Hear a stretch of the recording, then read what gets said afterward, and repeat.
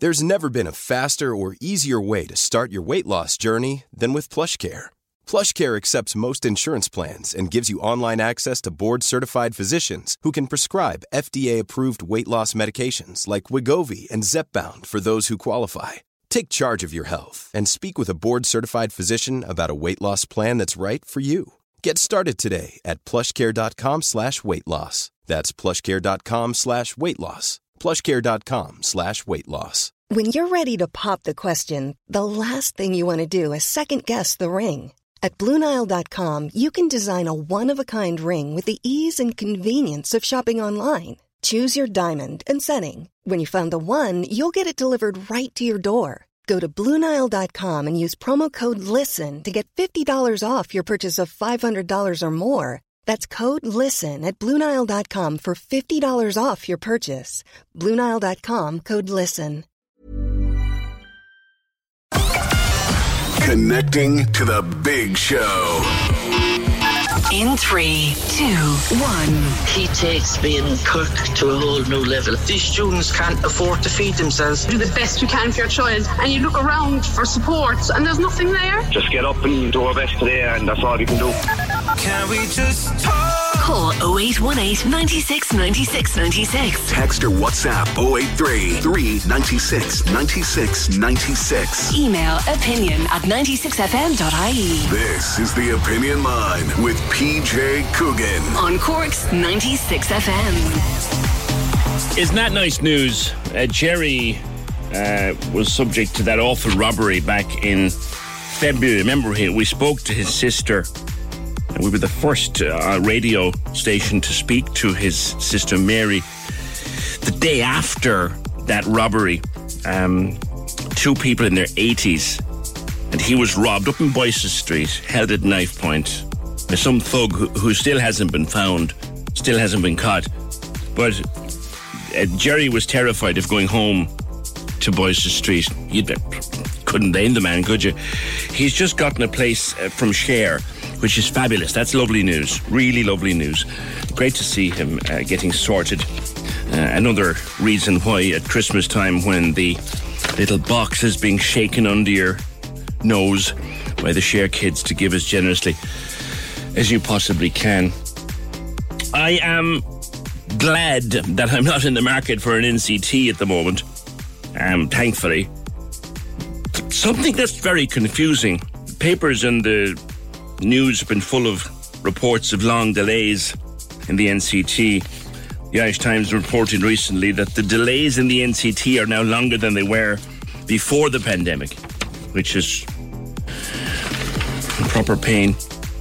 But if you are driving a car that doesn't have an NCT, a valid NCT, and should have valid NCT, then you're liable for a fine and 3 penalty points. Did you know that? That's a fairly recent development, but you're liable to a fine of, I think, 60 quid and 3 penalty points if you're caught without an NCT in the car. Now, I know that during the pandemic, during the height of it, when all the NCT centres had to close, and then when there were very limited services in the NCT, they did bring in a derogation, an extension of 4 months. Thing is, I can't tell from the NCT website this morning, and I was looking at it and looking at it and looking at it, trying to figure, if I have a car that's now closed for NCT, maybe my NCT is out by a couple of months or whatever, or is about to expire, say, in May. Let's pick a car that NCT is supposed to expire in May, right? Well, I want to get my appointment. Now, if I'm trying to get an appointment, it'll be August, July, August, maybe September before I can get an appointment. My NCT is due to expire in May. Do I still have that 4-month extension through COVID? I can't figure that out from the website. And because of the delays at the NCT, which is no fault of mine, could I be stopped by a guard in June or July and told, hey, come here, your NCT is out, that's a €60 fine, please, and 3 points on your licence? Because I can't. Why should I be penalised if I can't get an appointment? And carrying the appointment letter around in the dash glove compartment of the car, does that do me any good? But there's a terrible delay for NCT. Anyone trying to book one at the moment? As I say, I'm not in NCT, in the market for an NCT at the moment, which is, I'm breathing a sigh of relief. But is anyone trying to book an NCT at the moment? And when can you get one? 0818 96 96 96. And would you be worried about driving around in the summertime with an NCT that is out of date, with an appointment for September, say, and stopped by a guard and told, well, guard, that's the only appointment I can get. Oh, well, yeah, but 3 points in the fine. Is that going to happen? 0818 96 96 96. Something else we'll talk about later today. Many times, there are not enough manys to say how many, we have had the point raised on the opinion line that all of the mental health services, really important mental health services like psychotherapy and counselling, are being provided by charities. We all know the charities. I don't need to name them. They're being provided by charities with the best will in the world, and if those charities weren't there, God knows where people would be. But it's often raised, well, actually, wouldn't it be better if we could actually get those services provided by, the HSE? Do you know what I mean? We'll find out later why those services aren't provided by the HSE. It's a very interesting reason for it. Oh yeah, I couldn't start without this. I mean, like, were you up around College Road last night? I got this video into my system last night.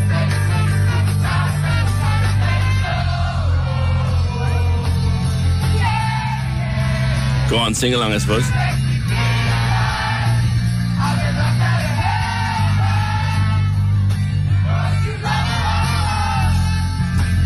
Yeah, that's up in College Road area last night. A full band. A full band. Not a bad band, but a full band. The garden. The house. At 7 o'clock in the evening.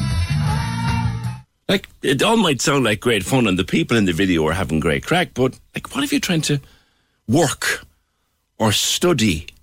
Like, what if you're a student with exams coming up, or you're actually trying to study, or you've got an early meeting, you're trying to prepare for a meeting, or working an extra shift, or what if you're actually got a couple of kids in trying to get them to bed? Like 7 o'clock in the evening is when you're starting to put the smallies down. What if that's going out across the road? Do you know, I mean, you can laugh at it if it doesn't affect you. But if it does affect you, like, think about it. Think of it out. You're sitting inside. If you're doing nothing more harmful than trying to watch Coronation Street or watch a game or watch something in the telly. But imagine trying to put children to bed. And that's across the road, like. See? Like, it's a residential area. That's not acceptable. If I set up my disco rig in my front garden and start battering out the tunes, I won't be long getting my collar felt. And rightly so. Oh. Full band, like. They're set up with amps and speakers and the whole lot. 0818 96 96 96. Now, we were talking a few months back, Katie, about Ballincollig and special places and all of that, and there's been some good news. Good morning. Good morning, PJ. How are you? I'm great. Remind listeners what we talked about the last time, what the problem was. So you had me on a few months ago, very kindly, because we were trying to campaign and get autism classes into Ballincollig, specifically secondary schools, but really all of the schools are needing them. And my particular interest is that my son Charlie is in 6th class in Guelph Scully Reardon and has a place in an autism class, but is due to go to secondary in September. And I had applied to 21 schools, 18 of them with autism classes, and not got a single autism class place. Yeah. And a mainstream, like he is in the mainstream class a lot of the day, but he really needs the access to the autism class to manage. And so a mainstream class without that just wasn't going to meet his needs. So we started campaigning to try and get the schools in Ballincollig to open autism classes and to get the Department of Education to provide the resources and equip them to to do so. We had the amazing news yesterday that Lekela, which is the new secondary school, opened in Ballincollig this last September. And they are going to be opening the first autism class for secondary school this coming September. And for us, the wonderful news as well is that Charlie has a place in it as well. Brilliant. So, brilliant. How many places are they opening? So an autism class just has 6 places. Yeah. So it is wonderful, wonderful news for Charlie and for the other kids that get places in this class. And, we're definitely wanting to celebrate and excited about that, but it's definitely not enough. There's still going to be many kids in Ballincollig who aren't kind of provided for through that. So we're really excited, really thankful, but very aware the job is not done. That there's many families that I have come across as we've been campaigning whose children are really suffering. That is the only word I can use. Not just the children, but the families as well, suffering because their children don't have access to an appropriate place in school. Yeah. And if they do have access, they are travelling an hour every morning and an hour every afternoon. And then, you can't be surprised that they would then struggle to be in school on top of that. So, we're very aware that we're very, very lucky, but there's many more people who aren't. If I remember correctly, Lekela were always willing to do this. They just needed certain things to fall in place. Now, and those things thankfully have. Do you think that they would be willing to do more than one class? Yeah, so there's a plan for Lekela to have a class open this September. So that'll be 6 places for this coming September for first years. And then there's a plan for them to have another class the following year, which is great. It means there's some provision for kids who are currently in 5th class. But there's also a proposal, and I don't know how far through this process they have got, but there's a proposal for BCS to also have 2 classes opened. Like I said, I don't know how far through that process that has gone yet and whether that's actually going to happen. But even if it does, that's still not going to be adequate, certainly not if you're a child in 4th class right now, because 2 classes in those schools will mean 6th class students and 5th class students would be likely to be able to get a place. But if you're in 4th class, it doesn't necessarily help you. And also beyond that, if you are a primary school aged boy who can't access education through Irish, so can't go to the Gaelscoil, there is still no provision for you in Ballincollig because Scoil Owen and Scoil Barra don't have autism classes currently. And I know Scoil Owen for sure are very keen to open a class as soon as possible, but they are experiencing difficulties in doing so. This would be a class provided through Irish. I don't know if that's ever happened before, that an autism class has been done through Irish. Oh, well, so the Gaelscoil has an autism class currently. That's where Charlie is. So that is through Irish. Great. But that's not suitable for all kids, even without autism. Lots of children, it wouldn't suit them to do their education through Irish. And lots of children with autism would have an exemption from Irish. So we definitely need the provision in the English-speaking primary schools as well. And Scoil Mhuire did open a class last September, so that's great. But like I said, if you're a primary school-aged boy and you don't want to do it through Irish, there's still nowhere for you in Ballincollig. I think it's fair to say, Katie, isn't it, that, this campaign, like Charlie's sorted now, and I'm thrilled for him. And I'm sure it's just amazing. It's brilliant.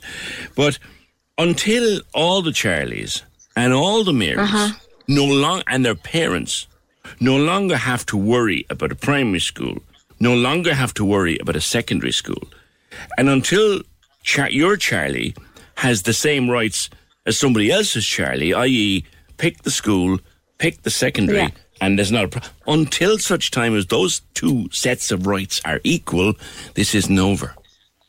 Absolutely. That's absolutely right. And I think I've just been inspired by Charlie, actually, in that before we first went to speak to Owen English from the Irish Examiner last autumn, I checked with him, are you sure you want to do this? Because it felt like a big step.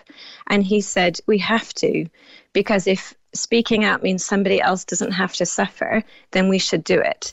And I think that is really my desire, my goal. It's a big goal, but we don't want other families to go through what we've gone through this year. It would be so amazing if we could be in a situation in Ballincollig to start with, and then maybe wider, where like you say, a child can go to the same school that their brothers or sisters are going to because there is autism provision there, and that there isn't this scramble for places. The class that's opening in the Kayla, originally there was double the applicants to places. Mm-hmm. So there just isn't enough provision, let alone in the right places. Mm-hmm. And we really want it to not be something that you have to dread and then battle for. As I think I might have said to you before, but I've certainly said here on the programme many times, I was in a unique position having twins, one of whom has autism, the other doesn't. I was able to plot the education pathway for my daughter and my son. And my daughter's education pathway was as she wanted it and as we wanted it for her from the day she went into her first little play school. Such was not the case with our son. And in a just society, or one that calls itself such, it should be completely the same. Yeah, absolutely. And I think the good news this morning shows us that it does make a difference when we raise our voices together. Can be done, and we lobby our politicians. Exactly. Can be done. And I really want to thank everybody who supported our campaign, everybody who wrote letters, who prayed, who encouraged, who campaigned on the streets, who signed postcards. So many people in this community have been involved in lobbying. This is not just something I've done. This is something we've done together. And I think it should encourage us that we can do more. Like you say, we want it to be equal so that your son and daughter both had the same experience. Mm-hmm. And I think if we raise our voices together, it's very powerful. And this is also a great day for other campaigners who are listening to you and me now, Katie, who are just wrung out and sick of it. Yeah. And each month brings more worries, and they are wrung out and spun out from trying to sort it out. It can be done.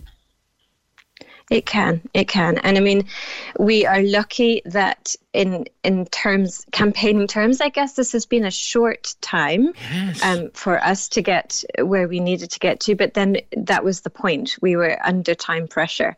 But often it takes a lot longer and it takes perseverance. Yeah. But I think the point is we can't do it alone, but when we join together, and that is something, I started a Facebook page called Autism Classes for Ballincollig Schools with the hope that it would help to kind of draw together, unite people to lobby and work together, that we could kind of share information. So if anybody is interested in helping continue this lobbying and this battle, then do check out that Facebook page. I'm not a pro at Facebooking effectively, but at least it's information sharing. Yeah. Well, you know how this was achieved, and you can help others to achieve it.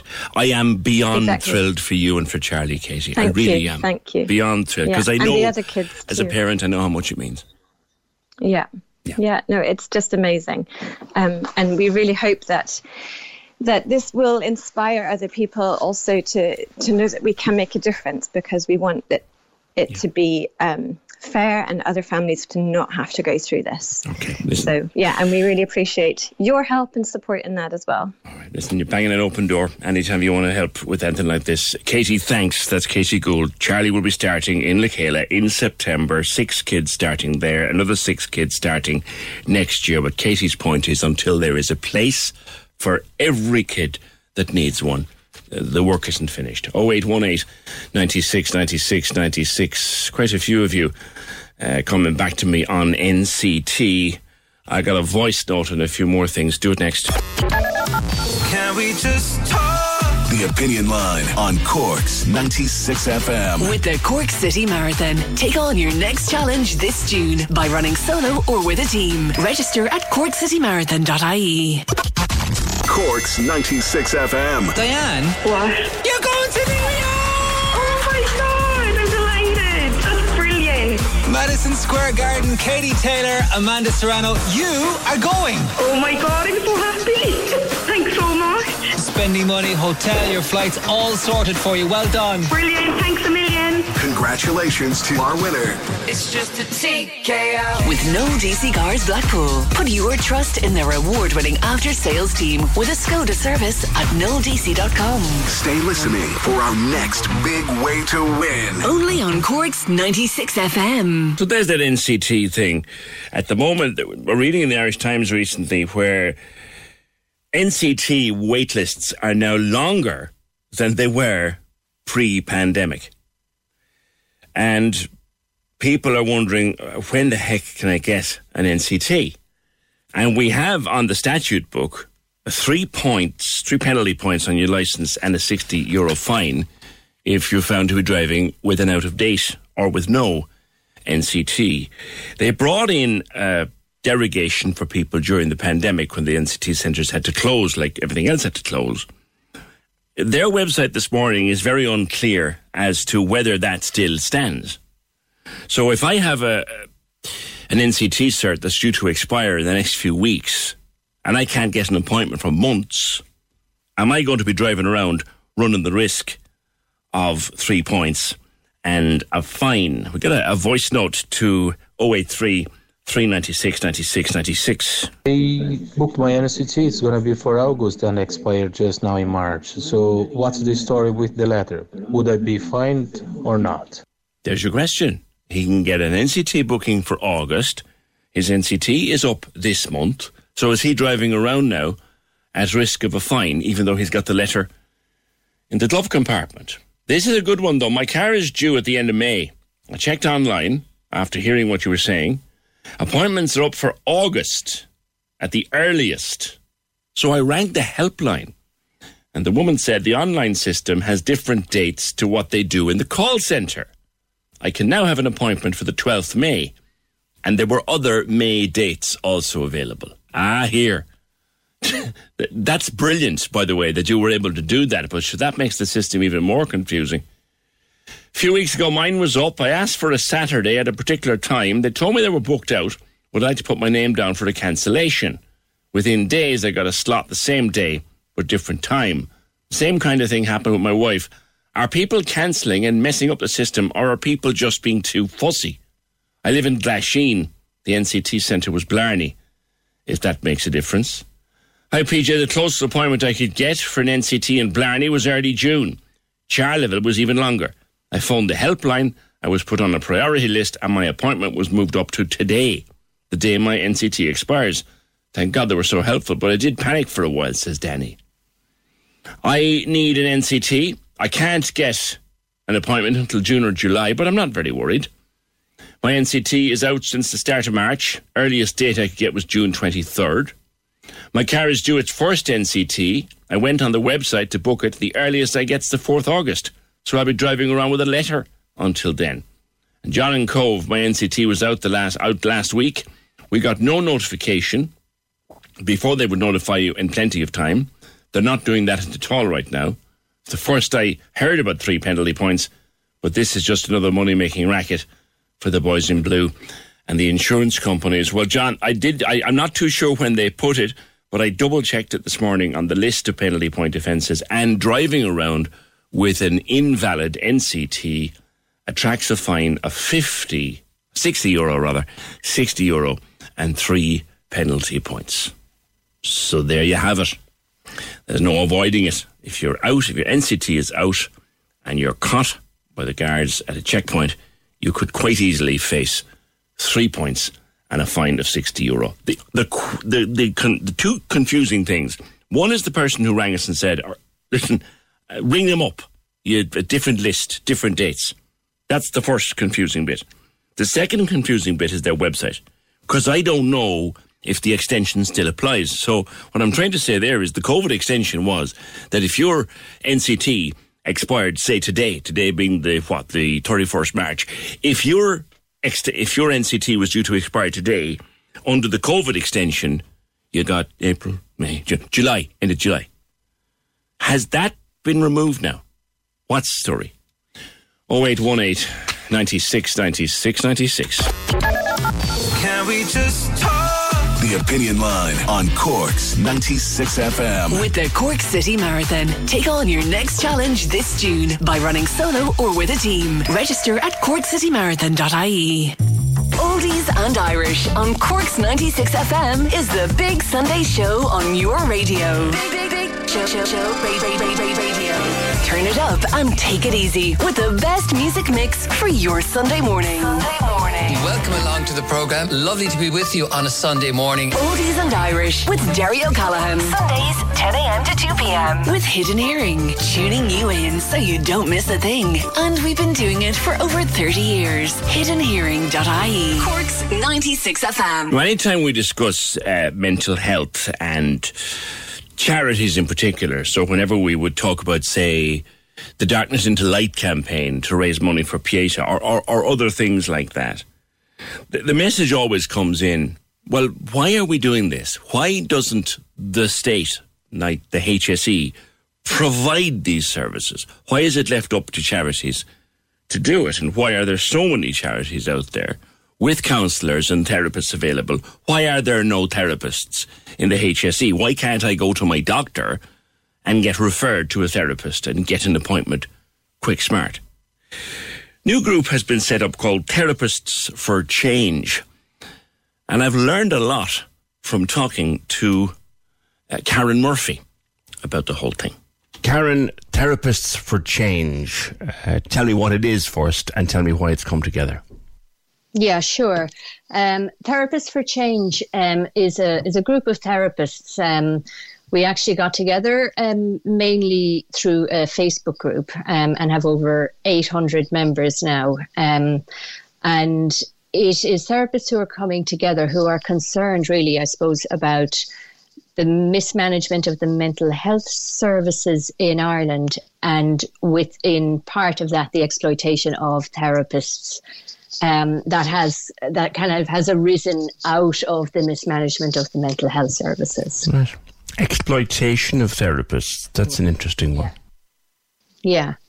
To give you maybe a sense and try to explain, if you go online and if you Google looking for mental health services in Ireland, and you can come to a HSE website, and that HSE website has a list of organisations that you can contact. The first two spaces on that list are online CBT or online videos, which again, if you're struggling with depression, anxiety, counselling, psychotherapy is about meeting someone, talking, it's talking therapy.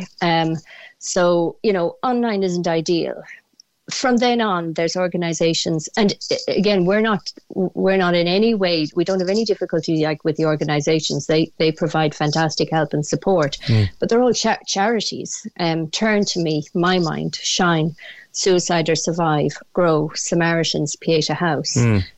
We're used to seeing, if there's something connected with mental health even come up in the news, contact Pieta House, contact the Samaritans. We do it ourselves on the programme. Whenever an issue arises that we think it's appropriate for, or our guidelines say it's appropriate for, we would share telephone numbers, emails, whatever. Sure. And again, as I say, these organisations are fantastic organisations. That's not the issue. But the issue is they're charities. Like our mental health services in Ireland are being subcontracted to charities. And imagine if cancer care, imagine if you had the list of referrals that you got for cancer care were all charities and not actually directly being run by the HSE. So that's the that's the starting point. And then it's looking at how can these charities kind of afford to run, really. Obviously, they are employing or contracting psychotherapists or counsellors, and these charities, will pay either very low pay or no pay to psychotherapists. What would be the going rate, as it were, for an entry-level, fully qualified, practicing psychotherapist within the HSE, say? Well, you see, PJ, the difficulty there is the HSC employ very few psychotherapists. Yeah, but is there a pay scale? Like there's a pay scale for social workers, there's a pay scale for occupational therapists, that kind of thing. There's a pay scale, but the problem is that if you have done your psychotherapy training and if you've graduated and you've done your hours, etc., the HSC won't employ you unless you have a second degree in the, second allied health degree, it's called, such as social care, speech therapy, nursing. So it is something, again, that we are campaigning for in Therapists for Change, because, you know, the psychotherapy training is it's 4-year training, it's in-depth training, we're all accredited, we all do CPD. Because that's something that I think that a lot of listeners would not know, that if you take something like social worker and you go to the HSE as a qualified social worker out of college, there's a pay scale at which you start. But you can't go in there out of college as a psychotherapist. You need to do something else. Exactly. And the difficulty then as well, which a lot of people may not be aware, is once you have finished your training in college, and in training in college you have to do at minimum, often more, of 100 client-facing hours. But in order to be accredited with an accrediting body, like the IACP, you have to do an additional 450 hours of training. What? So, 450 hours, and the least amount of time that will take is 2 years. So you have to do another 2 years.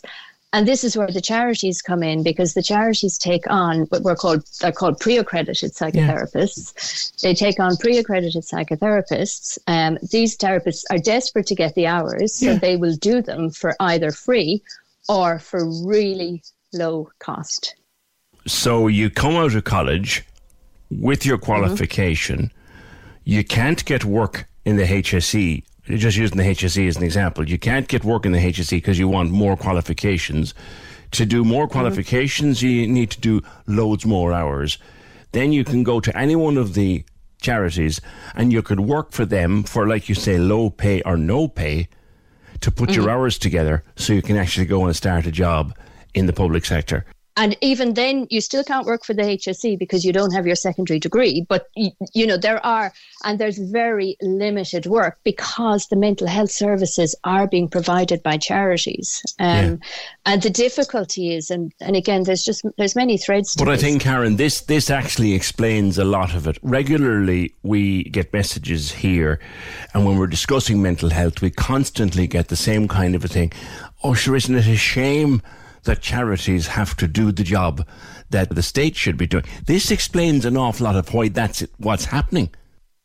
And you know, one of the things, you know, is also the most vulnerable clients are being treated by the most inexperienced therapists. Yes. And there's no system in place to grow that, because the charities can't afford to keep on the pre-accredited once they get qualified and experienced. So they just keep having a turnover of new pre-accredited therapists coming in. And there's no experienced therapists. There's no really development of the psychotherapy profession, you know, in organisations, because it's just constantly low paid therapists. And I mean, these therapists, you have to have, you know, usually a minimum of 25 years, but most therapists are in their 30s and their 40s, older. So you've got, you know, well mature, experienced people with mortgages to pay, with bills to pay, who are, you know, it's really difficult unless you set up in private practice, which has its own difficulties and struggles. But with regards to being employed, there is, you know, practically no employment easily available for psychotherapists in Ireland. This answers a great many questions, Karen. You are explaining it so well as to why we've got such a problem. It also answers, for me anyway, and I'm sure for a lot of listeners, the great question, why are there no services? Because the structure is not allowing you in. Exactly. And, you know, that's the difficulty. And, you know, for example, one of the organisations, My Mind, got €1 million of funding from the government there earlier on this year. And, you know, the therapists there get paid €30 per session. For each of those sessions, they have to pay for their own supervision, their own, so they're contractors. They don't get any employee benefits. Right. And I mean, this would be common in many organisations. So, when you actually calculate it out, by the time all the costs of being a therapist comes in, you're getting paid less than minimum wage to work in these organisations. Or as I say, some of them you're working for free. And like PJ, you could go into LinkedIn and find jobs advertised for therapists, like where they're saying, we want you to have a degree, we want you to have so many years of experience, we want you to have so many hours, and they're voluntary positions, so they're actually advertising these positions with all these criteria, and they expect you to work for free. Yeah. Now, Mary Butler is the relevant minister at the moment. She's the Minister of State for Mental Health. Have you brought these problems to her desk? Yes, we did, and it was brought. We've gone to some TDs, and they've spoken up for us. And Mary Butler was asked by Leo Varadkar to meet with us to discuss these issues, and we're still waiting to get a meeting with her. How long ago was she asked to meet you? That would have been. I don't have the exact date, but I think probably it was summer or September. That was, it's been a good number of months. Because the explanation you've just given me is extremely enlightening. If I'm listening to you properly, now we know why so much of this essential service is being provided through charities. Give the charities a few quid of HSE money. They'll employ, qualified but pre-registered therapists to do this essential service. But yet, when you get your registration and you're ready to go, as it were, into the big time, sure, there's no jobs there. No, the majority of people like myself set up in private practice, and I mean that's great to a point. But people can't afford. There's people who can't afford private therapy. Yes. It's not for everyone. It's not possible. It doesn't provide like the country with the mental health services it needs. It needs more than just therapists in private practice. And there's just not the opportunities or the jobs available. There's so many layers. I mean, I could talk about it for hours. I'm very passionate about this. There's huge waiting lists in the HSE. There's huge demand, as we all know, for mental health. And what's frustrating is there's so much put out there with regards to the importance of mental health, the importance of mental health, the importance of mental health. And it's not actually being backed up by action, by the people, like the professional people who are there and available to provide these mental health services. We're not being, really, we are being exploited completely. And everyone's losing out, everyone. Karen, you've answered a lot of questions that our listeners frequently raise about the talk therapies, to give them that term. Thank you. It's been an enlightening conversation. Thank you for giving us the space to put this forward. That's Karen Murphy from Therapists for Change. I don't know about you, but that last 12 or 13 minutes was an education.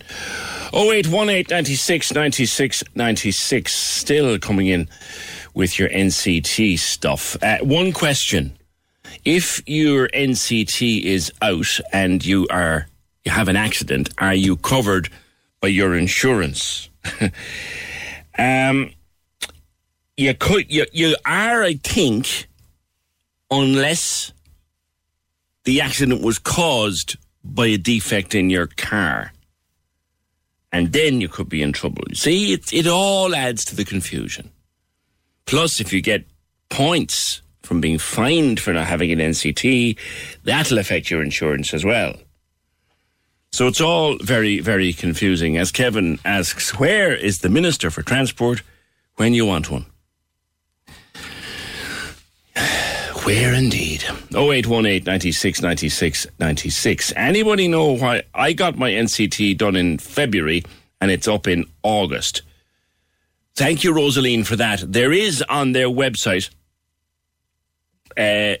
something about that in their frequently asked questions. I think a lot of people who got their NCTs done and the NCT was passed, I think that they might have got a wrong expiry date on it. Or else there's a thing Which was your... you see, it's all so flipping confusing. Holding on to your NCT stuff for a little while. They're still coming in. The good weather has been lovely. And even though it's cold this morning, it's beautiful. And the weather over the next few days, varied, cold, a lot of dry weather, but nothing like last weekend, for example. But while we were loving the weekend, and loving the weather, it wasn't so good for our air quality. Professor John Wenger from the Physical and Environmental Chemistry Department at UCC. I saw tweets about this during the week, John, that the good weather had brought bad air quality. Why? Good morning. Good morning, PJ. Yes, the good weather is caused by a high-pressure weather system, and it brings in very slow-moving air from Europe. And so this is different from our usual weather from the Atlantic. And it brings with it polluted air. So air coming from mainland Europe and the UK, coming into Ireland. We add to that already polluted air, our own emissions as it moves over land, and we get an increase in overall air pollution. And, there's no rain or there's no strong winds to remove or disperse the pollutants. So these just accumulate over days and days and days. We haven't had rain or strong winds really for over a week. And last weekend in particular, elevated levels of pollution were 3 to 4 times baseline levels. I saw a graph of where we normally would be and where we are for the time of the year. Now, we all love the good weather, John, and we all liked a bit of sunshine in spring and in the summer. So how do we match it out? How do we keep our air quality as good as it should be while still enjoy a bit of weather? Well, I guess we can do the things that people have been talking about to help combat climate change. They also affect air quality as well. So this is walk or cycle. Take public transport instead of driving the car if you can. Stop engine idling. You may have heard recently campaigns, especially around schools, to stop cars keeping their engines running while they're waiting to pick up the kids and so on. Stop burning coal, peat and wood if you can. So these things all make a difference. And they will all reduce pollution. And they will have an impact on health as well. Yeah. You mentioned the exhausts. I think I might have asked you this before. Forgive me if I did. You know the way most modern cars now that still have an engine in them, they have this auto stop. So when you're in traffic, the engine stops and then you move along and it starts again. Did you say to me one time that actually is doing more harm than good? I think now I think it works well now. I think there was a period of time where the stopping and starting of the engine was causing a problem in some vehicles, but I think that's now fixed. Good. I think that the overall emissions from that sort of stop-start process are greatly reduced. So there are overall benefits, and it is a good thing. Yeah. Now, if we're being affected by this weather, and our pollution levels are increasing because of the air coming up from Europe, we're not the only ones, surely. What about other places? Sure. Well, there was an air pollution warning for London last Friday, and pollution levels were moderate to high. And they actually recommend that people reduce activity if you are immunocompromised. If, for example, you may have COPD or if you have strong asthma, you may consider not going out, I suppose, or reducing your level of activity. So you're not going for a run or something like that. So there are some issues with health, and there are some recommendations for people that are more readily affected by poor air quality. So those are the things that we can do. But in the main, it is about living a more sustainable lifestyle that will have benefits for improved air quality, health, and of course climate. It's part of the overall change that we need to make, I think. Lastly, here's a question that's an interesting one. So you get a shower of rain and the sky clears and it's nice and clear and you can see stars. Our caller here reckons that if that happens, you can see more stars than you can in the nighttime after one of the dry, warm, balmy days we had last weekend. And the caller's asking, is that down to pollution?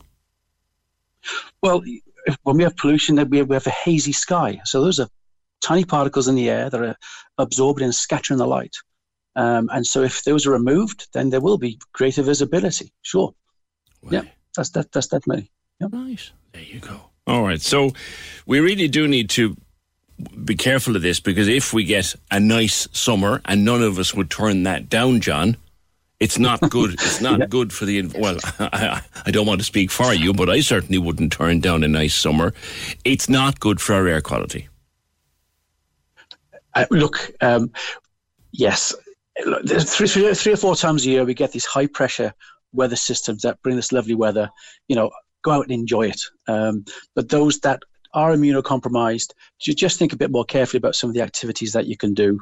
In the end, we can't do that much about the weather, right? So I think, but we can do something about the way that we live, and I think bit by bit they all make a difference. Okay. And one quick one before I let you go on. This is going to delay me a little bit for news, but so we'll do it quickly if we can.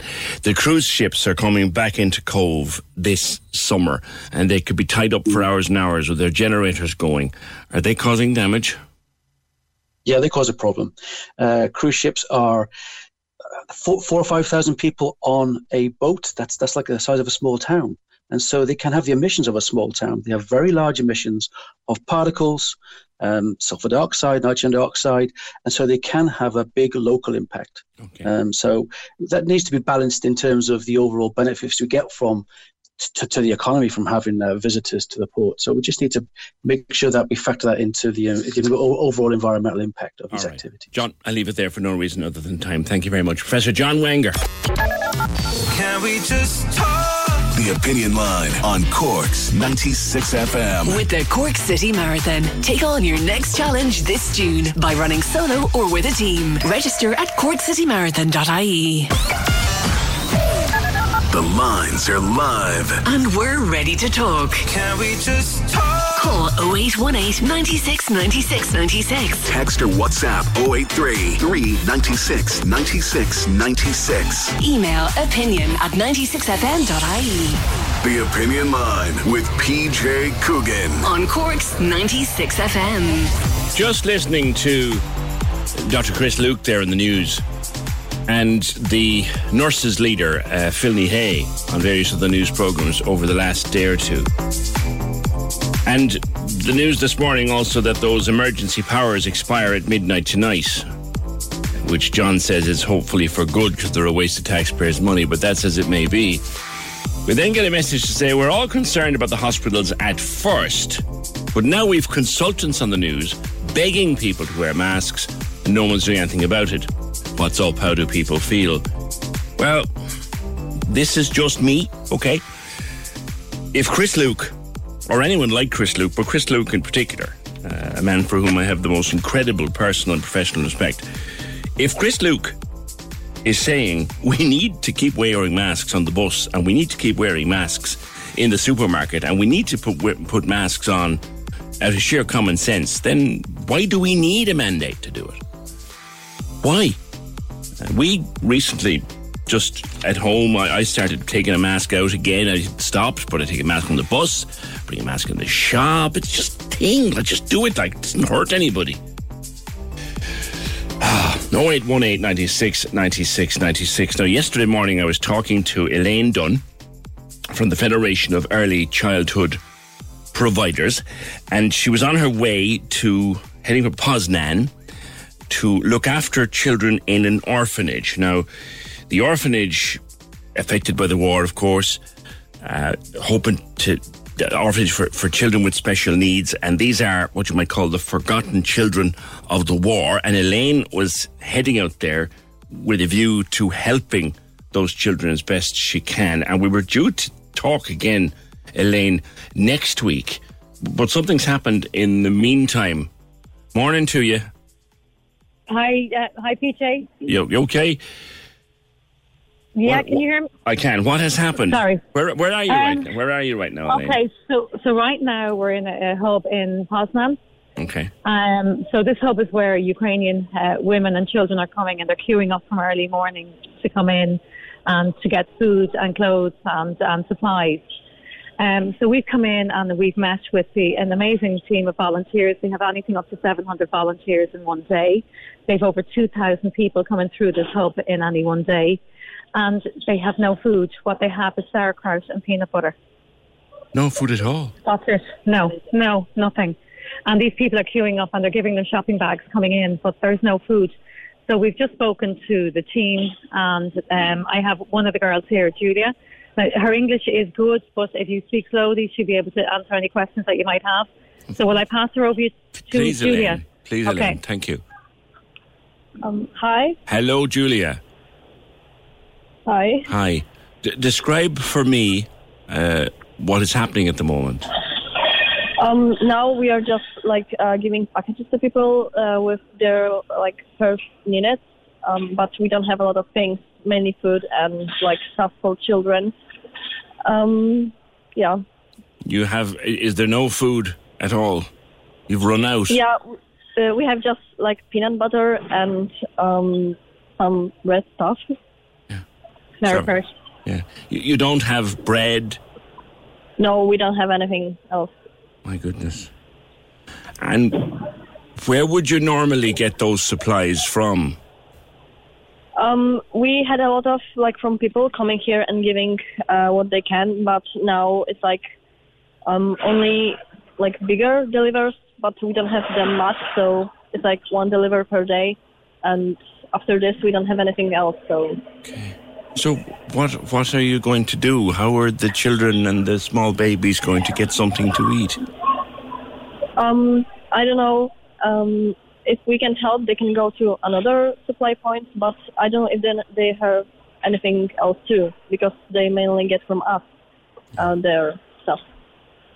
Are the army, the Ukrainian army or the Polish army, can any of them help you? I don't know. Yeah. And there are no other places that you could get food. How many people are there in the hub? In the line, per day, it's 600, maybe 800 people a day. Okay. But it's sometimes bigger. That's a lot of people to feed. Yeah. And it's too many people to just move them somewhere else. Yes, it's way too much. Yeah, we're going to... There's a lot of human suffering here now, isn't there, Julia?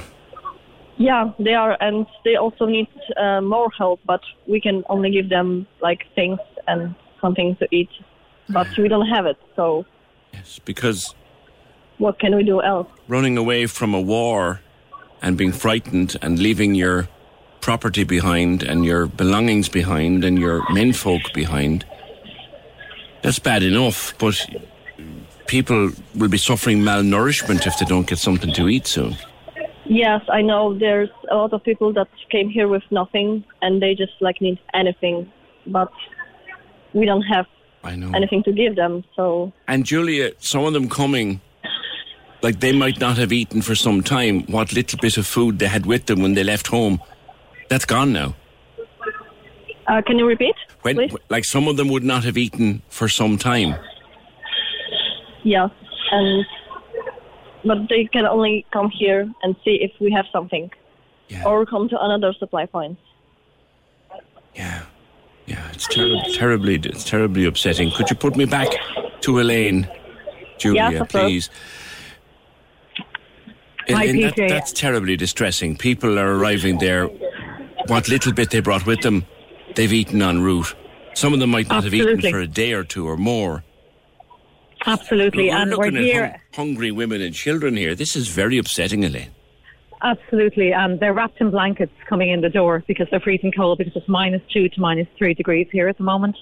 Our truck is just getting unloaded as we speak, so we now have 4 pallets of food that's just arrived up to the top here, and they're now starting to unload the food. So, and as they're unloading, it's been taken. It's unbelievable. I've never seen anything like it in my life. So it has arrived as we speak? Yeah, they're unloading our boxes, our pallets of food now at the moment. So I'd like to pass you on to Gillian as well, here, PJ, as well, if that's okay. Sure. Hang on there. Hello, PJ, hi. Hi, Gillian. That at least is good news that some food has arrived, but of course that will only last for so long. Oh, absolutely. Already, the second pallet that came off the truck was food, and I walked through the hub with the guy pulling it along his little pallet truck, because I wanted it to go straight up. You should see the crowds here. There's women pregnant, very heavily pregnant, wrapped in blankets. There is women with children. There is no men in the queue because their husbands, their partners, they're not here. They're in Ukraine. There is 3 tables just with jars of, it's like a red sort of a cabbage, a sauerkraut. Yeah. There is a pallet that I'm looking at with peanut butter. And so with the pallet with our second pallet that came off the truck, when I walked it up, I asked them, could I take it off myself and make sure that it is given out immediately? I swear it was emptied in seconds. Because as soon as they seen the box. What was on that pallet, Gillian? What was on it? So there's pastas. A lot of them went for the porridge. There was biscuits, beans, all dried foods, long life food. But if you could just see what I'm watching here, it's absolutely heartbreaking. What you're telling me, Gillian, is that what has arrived this morning will be gone. A drop in the ocean. Hours. Well, there's another, so that was the first pallet. That's gone. The first pallet is gone. They've taken it. They're given plastic bags as they enter the hub. At one stage, there must have been maybe 15, 20 people at the table pushing to get in to try and just grab anything. There is another pallet here just below me that I'm going to go down and help offload now and put up onto the table. But there's people standing outside. It's -2 here at the moment. They've blankets wrapped around them. There's women heavily pregnant. It's horrific. It's something you wouldn't like to see. It's really awful. Really terrible. This is awful. I would not have imagined that it was like this at all. I've taken so many videos and so many photographs, but this needs to go not even national. This needs to go worldwide. These people really, really need help. But it's food. This is what they need. Food, and they need it fast. Yeah. So I think we're going to go back. We fly back out now. I think we land in Dublin at maybe 6:10 this afternoon. Right. The very first thing I'm going to be doing is trying to rally all we had Smith Super Value in Navan who helped us. I'm going to go to everybody and anybody that I know for food, to donate food. We have another truck coming in, Jordan International from Dungannon. Originally, this is his truck here.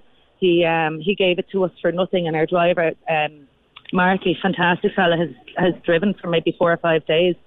So he has offered another truck to come in a couple of weeks. We were thinking maybe... It's a convoy we need, Gillian. It's a convoy. And I don't think even 4 to 6 weeks. We need it now. We really need it now. It's horrendous what I'm watching as I'm speaking to you here. Because initially we were giving whatever we were asked for, and there was truckloads and van loads went over.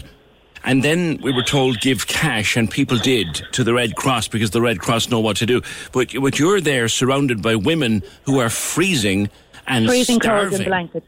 Yes, starving. And small children who are freezing and starving. Children. Yeah. And the food that you have will not last a few hours. No. I would say the queue that I can see for here is maybe half a kilometre already, but I can't see the whole way out the gate. It's horrific. And they've been standing, and the worst part of it is myself and Elaine were in the nice warm hotel across the road. Yes. And this morning when I woke up and looked out the window, I actually seen them queuing hours before we even got here. So that's how long they're out there since maybe 8 o'clock this morning. So what time is it now here? It's 11 now. Could you maybe send us on some photos? Absolutely. That would be greatly appreciated. Elaine, stick Elaine back onto me there, because I will. I'm just... We'll put them up. Oh, flabbergasted. If you've seen what we're looking at here, I will go and I have loads of footage and videos, but I will take photographs now and I'll send them. We'll put those up on social. Put back to Elaine for a second. Okay. Take care. Sure. Thank you, Gillian. Thank you. Hi, PJ. Elaine, it isn't vans we need. It isn't a truck. It's a convoy. Convoy. Absolutely, convoy of food needs to come out here, and it needs to come out here this week. I'm going to speak out of turn here, right? And I don't care. I'm sitting here, 20 minutes drive from a €7 billion industry known as Musgraves. We are surrounded by Tesco's, Dunn's, any number of chains in the country. We need people to load vans and trucks with foods today. Absolutely. We need to get food out here, and we need to get it out here now. Because people are hungry and freezing. Women and children the women and children that have gotten out of Ukraine are hungry and freezing. It's quite overwhelming, if I'm honest. I don't normally get upset easily, but this is very upsetting to see. Well, it's very upsetting to listen to. Yeah. Yeah, and I think they're telling me that it's on the borders all across all of the hubs. They need food. There's loads of clothes coming. They're dumping a lot of the clothes. So if anybody's sending clothes, please ensure that they're wearable, because there's no point in dumping stuff on these people here, because this isn't fair.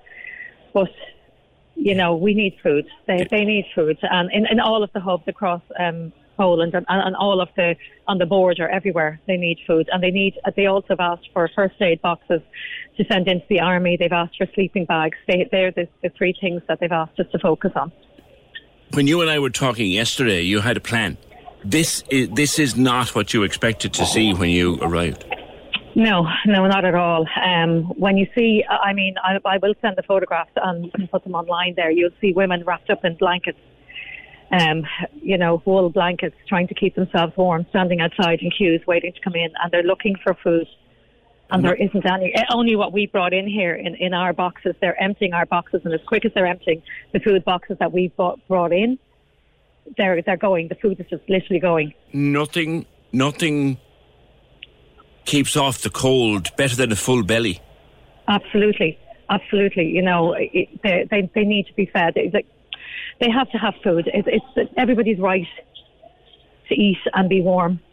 And that just doesn't seem to be the case here at all. And I know that the Polish people are doing their best here. Yeah. And this hub is amazing. I mean, 700 volunteers a day. You know, you couldn't ask for more. Lovely young people doing this. And the Caritas priests here as well, trying to help all of these people.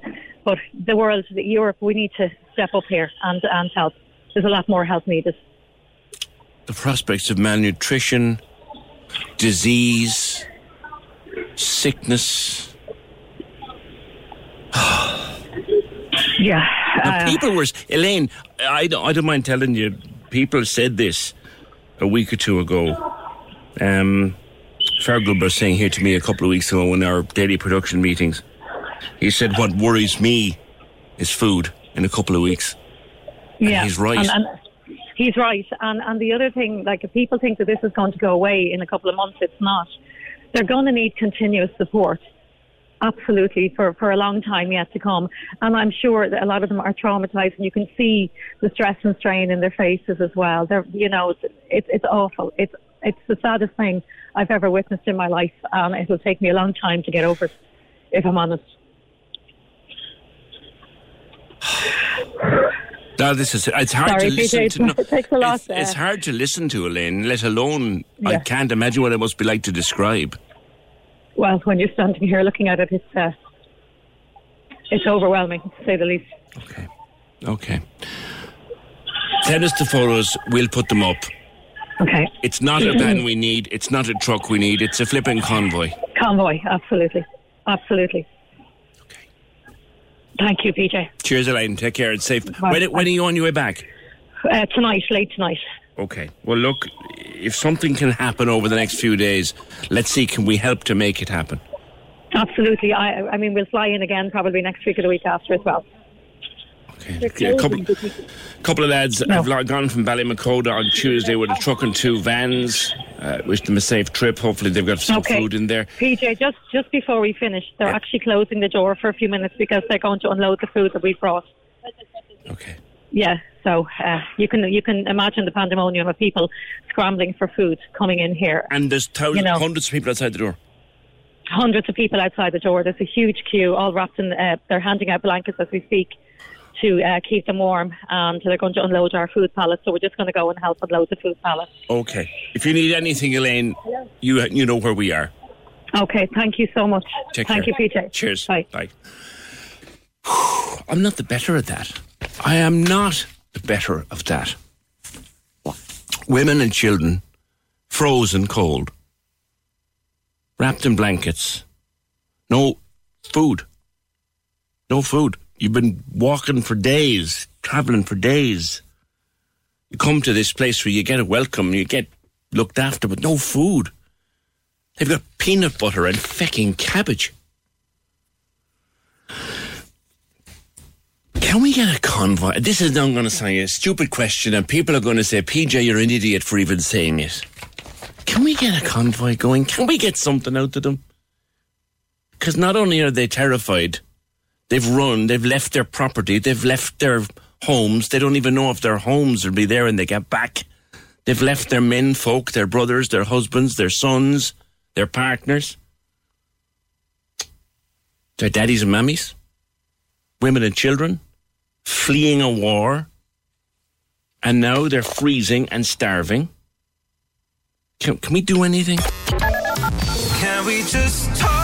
The Opinion Line on Cork's 96 FM. With the Cork City Marathon. Take on your next challenge this June by running solo or with a team. Register at corkcitymarathon.ie. Cork's 96 FM. Yeah, Sinead says she's listening in tears as she prepares for her market stall tomorrow. Food for her market stall. 0818 96 96 96. Totally different subject. Happy to come back to this, though, if we get anything.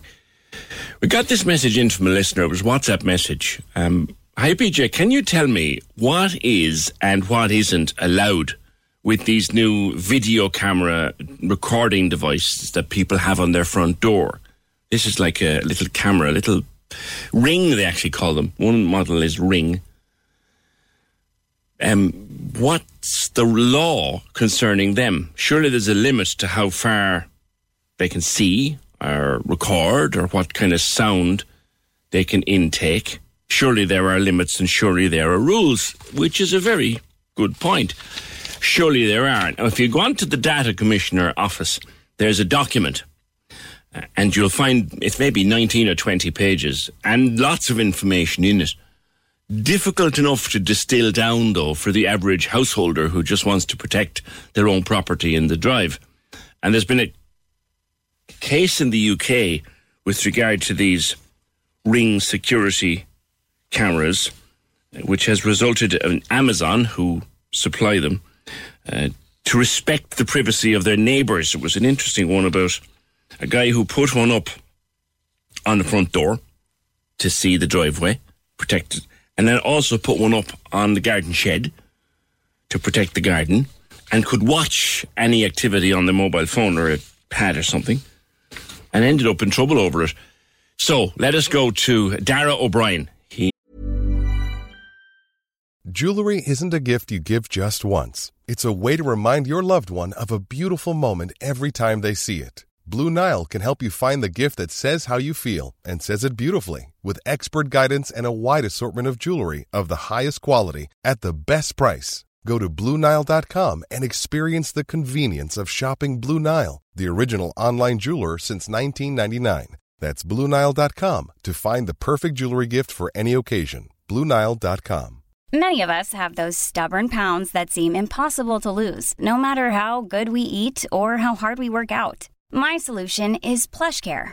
PlushCare is a leading telehealth provider with doctors who are there for you day and night to partner with you in your weight loss journey. They can prescribe FDA-approved weight loss medications like Wegovy and Zepbound for those who qualify. Plus, they accept most insurance plans. To get started, visit plushcare.com/weightloss. That's plushcare.com/weightloss. Hi, I'm Daniel, founder of Pretty Litter. Cats and cat owners deserve better than any old-fashioned litter. That's why I teamed up with scientists and veterinarians to create Pretty Litter. Its innovative crystal formula has superior odor control and weighs up to 80% less than clay litter. Pretty Litter even monitors health by changing colors to help detect early signs of potential illness. It's the world's smartest kitty litter. Go to prettylitter.com and use code ACAST for 20% off your first order and a free cat toy. Terms and conditions apply. See site for details. He is the MD of Castlebridge Information, Governance, Privacy and Quality. And Dara, like I said to listeners there, the Data Protection Commissioner's document is a bit complex to drill down. But if I want to put one of these things up on my front door, what's the law? Good morning. Good morning, PJ. Well, the law very simply is that as long as you're not overlooking someone else's private space or a public place, there's no problem. As long as it's within the perimeter of your domestic environment, you're in the scope of what's called the domestic use exemption. The problem is with these cameras, they're looking out.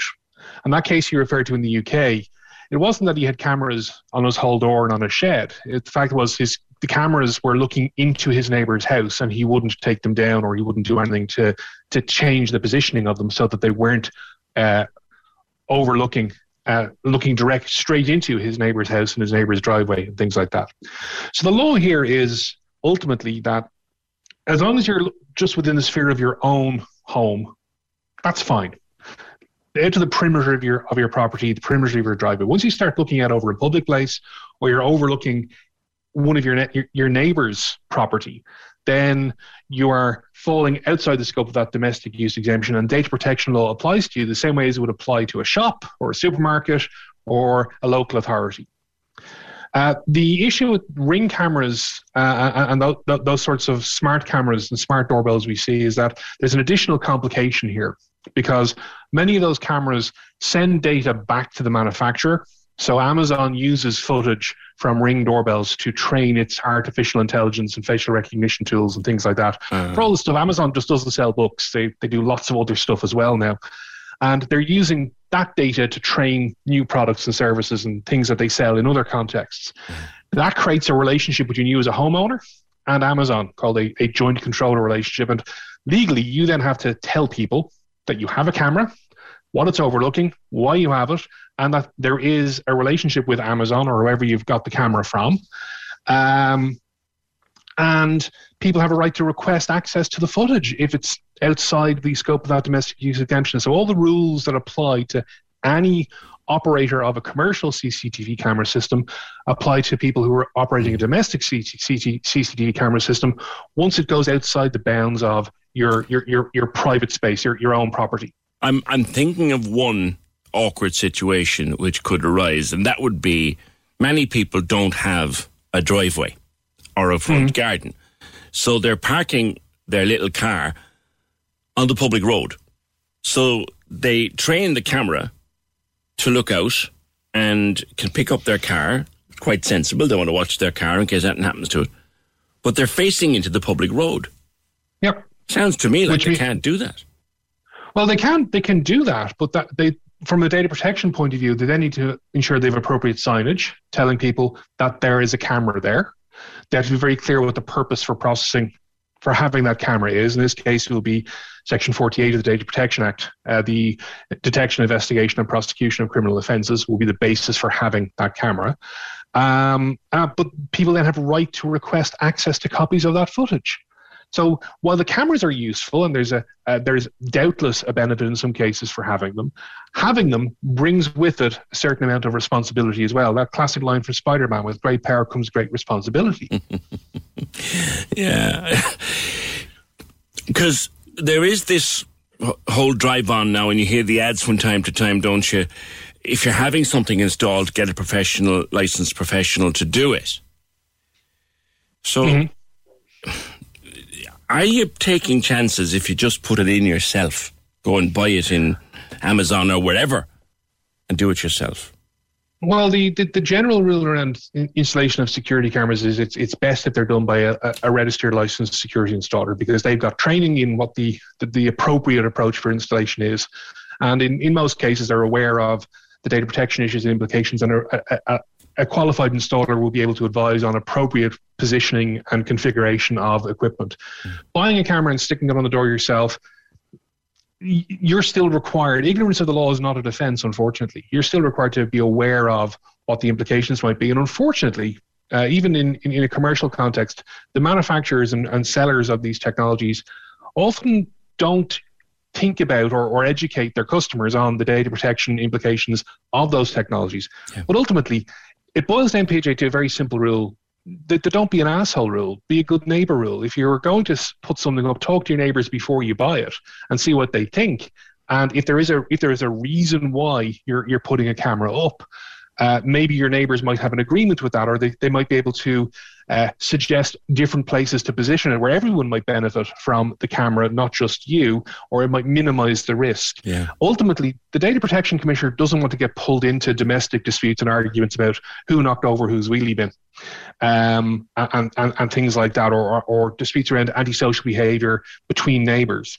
But once there is any sort of processing of personal data that's within the scope of the legislation, they have to investigate that complaint and they have to take action. They're legally required to do that under the Data Protection Acts. I mentioned before I brought you in the Data Commissioner's website, and there's a document of about 20-odd pages on all of this. And I read, I thought that's not really accessible for the average Joe Bloggs to distill what his or her responsibilities are, putting one of these things on the front door. Do we need a bit more clarity for the average householder? A bit more clarity to the average householder will be useful. Now, the DPC does have a one-page document for about domestic CCTV that's reasonably straightforward, discussing specifically CCTV in the context of homes. And it's quite clear in that document that domestic CCTV systems should only operate in a way that captures images of people within the perimeter of the CCTV operator's own property, including their garden or driveway. Right. And if you're operating in that regard, you're not subject to data protection law. Okay. Once you're outside the scope of that, you are. You and your colleagues have been doing some research, I understand, on the issues raised by all of this, and you're about to publish that research. Any little bit of a tip as to what's coming up, or any hint of what you've discovered before you publish? The key tip, the key thing we've identified in the research is that this is potentially a complex area where people are, with all the best will in the world, sleepwalking themselves into potential risks because of, particularly with Ring cameras and similar technologies, they've got that relationship with the camera manufacturer, which wouldn't have existed 5 or 10 years ago. If you bought a camera in Aldi or Woodies 5 or 10 years ago, it was a camera that you stuck on the wall and was only going to one place. It was going to your recorder or your screen. Now that data is going to other people as well, and that creates a more complex legal relationship that needs to be understood, and it creates potentially additional obligations on a householder who's buying one of these cameras. Ultimately, it comes down, PJ, to a very simple rule of be a good neighbour, talk to your neighbours, and try to avoid having unnecessary friction with your neighbours. Good fences make good neighbours, but too many cameras can make bad neighbours. Yeah, and coming back lastly, Dara, to our original query, what is and what is not allowed, effectively, you're only allowed to focus on your own property. That's pretty much the rule in terms of you're only allowed to focus on your own property. And if you go out into a public area or you're overlooking someone else's property, then data protection law and privacy rights of others apply. And that's where you have to consider signage or consider whether there is a better way of doing what you're trying to do in terms of protecting your property and indeed protecting the property of your neighbours. So if you put one of these Amazon Ring or any other such device on your front door, you can see into the street. They are quite a good camera. I've seen video from them. They're quite a good camera. You kind of have an obligation to go out onto the end of the drive and put "Smile, you're on camera." Essentially, go on Amazon and buy a sign might be the answer to the question. Yeah, they've got you everywhere, don't they? Not to mind listening to you through the old Alexa, but that's another day's discussion. Dara, thank you. Dara O'Brien is the MD of Castlebridge Information Governance, Privacy and Quality. In short, a man who kind of knows his stuff. Be careful when you put up a camera. You don't want to end up it blowing back in your face when you actually do film someone interfering with your car. Just be careful. Can we just talk? The Opinion Line on Cork's 96 FM. With the Cork City Marathon. Take on your next challenge this June by running solo or with a team. Register at corkcitymarathon.ie. Access all areas on Cork's 96 FM. Your guide to nightlife on Leeside. Hi, it's Michael here with an update on Cork's entertainment. Rasputin's Boots, Orla Fantoma, Mossy, Skies Behind and The Flavours are the bands playing at Uncorked, a showcase of new music from Cork taking place at the Everyman on Monday 16th of May. Tickets are available now from the box office. Access all areas. Neil Delamere, star of the BBC's The Blame Game, Fighting Talk and The News Quiz, hits the road again with his riotous new stand-up show Liminal. Neil brings the new show to Cork Opera House for one night only, taking place on Thursday, April 28. Access all areas. You can contact us here at Access All Areas if you have a show, play, exhibition or gig coming up or any live streaming events by emailing us on aaa@96fm.ie. Access all areas. Your guide to nightlife on Leeside. On Cork's 96 FM. Hi PJ, I have cameras all over my farm. You can't move without me seeing you due to the fact I get visitors at night because I'm very close to the road. Cameras are essential. That's from Mike the farmer. They're on your property, Mike. That's the thing. Are they looking out into the public road? And John says, John O'Donovan, as long as you don't focus into someone's back garden, it should be all fine. Wherever you go in public, you're on camera and you don't give your permission. Like if I walk down Patrick Street, how many cameras am I on? Which is a very good point, John, but that's kind of covered in law. Those kind of things are sort of covered by legislation, but a fair point. PJ, if you're looking for the Minister for Transport, this was to do with the NCT, it's a bit early for him. He's not at his nap in the Dáil yet. Stop. That's naughty.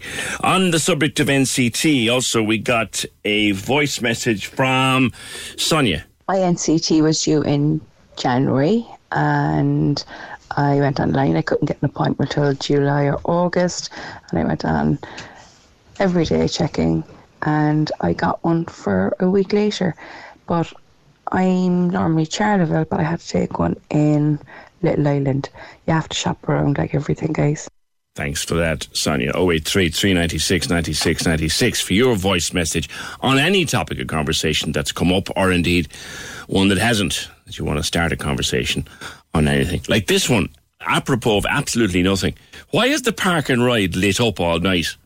In this day and age of climate change and maybe a fuel crisis, why is it lit up all night? That's a very interesting question. Thank you. 0818 96 96 96. Now, Stacey, good morning to you. Hiya. You're another one of these parents caught up in the constant battle for disability services, and so much so you've won a case just this week against the HSE.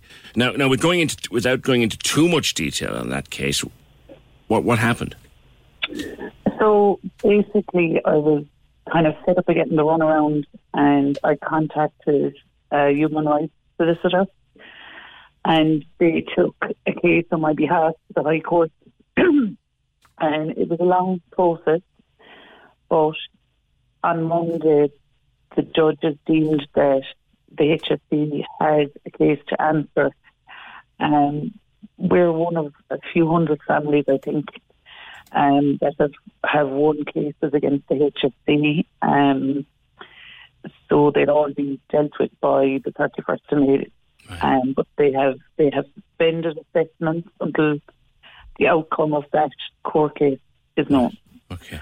Now, just your own family situation. You're trying to get services and assessment of needs and all of those things, and it's very difficult.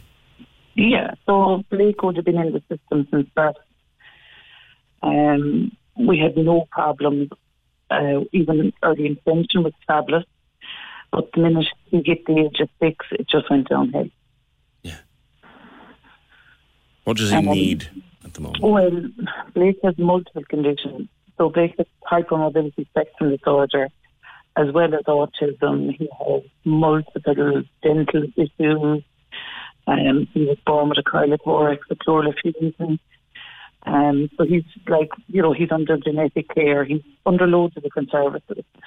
And what I was finding was the minute he got a diagnosis of autism, everyone washed their hands of him. It's like, well, the autism services will now deal with all his needs.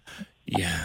Yeah, it's this kind of dual diagnosis thing. The minute you get the autism diagnosis, everybody else walks away and they want the autism service to take it up, which...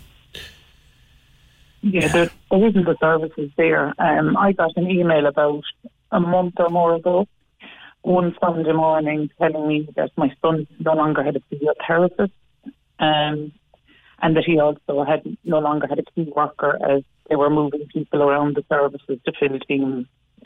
So less than a year into the new services, they're not fit for purpose. Yeah, you're talking about the progressing disability model. Well, we like to call it the regressing disability model. You're not the first to use that.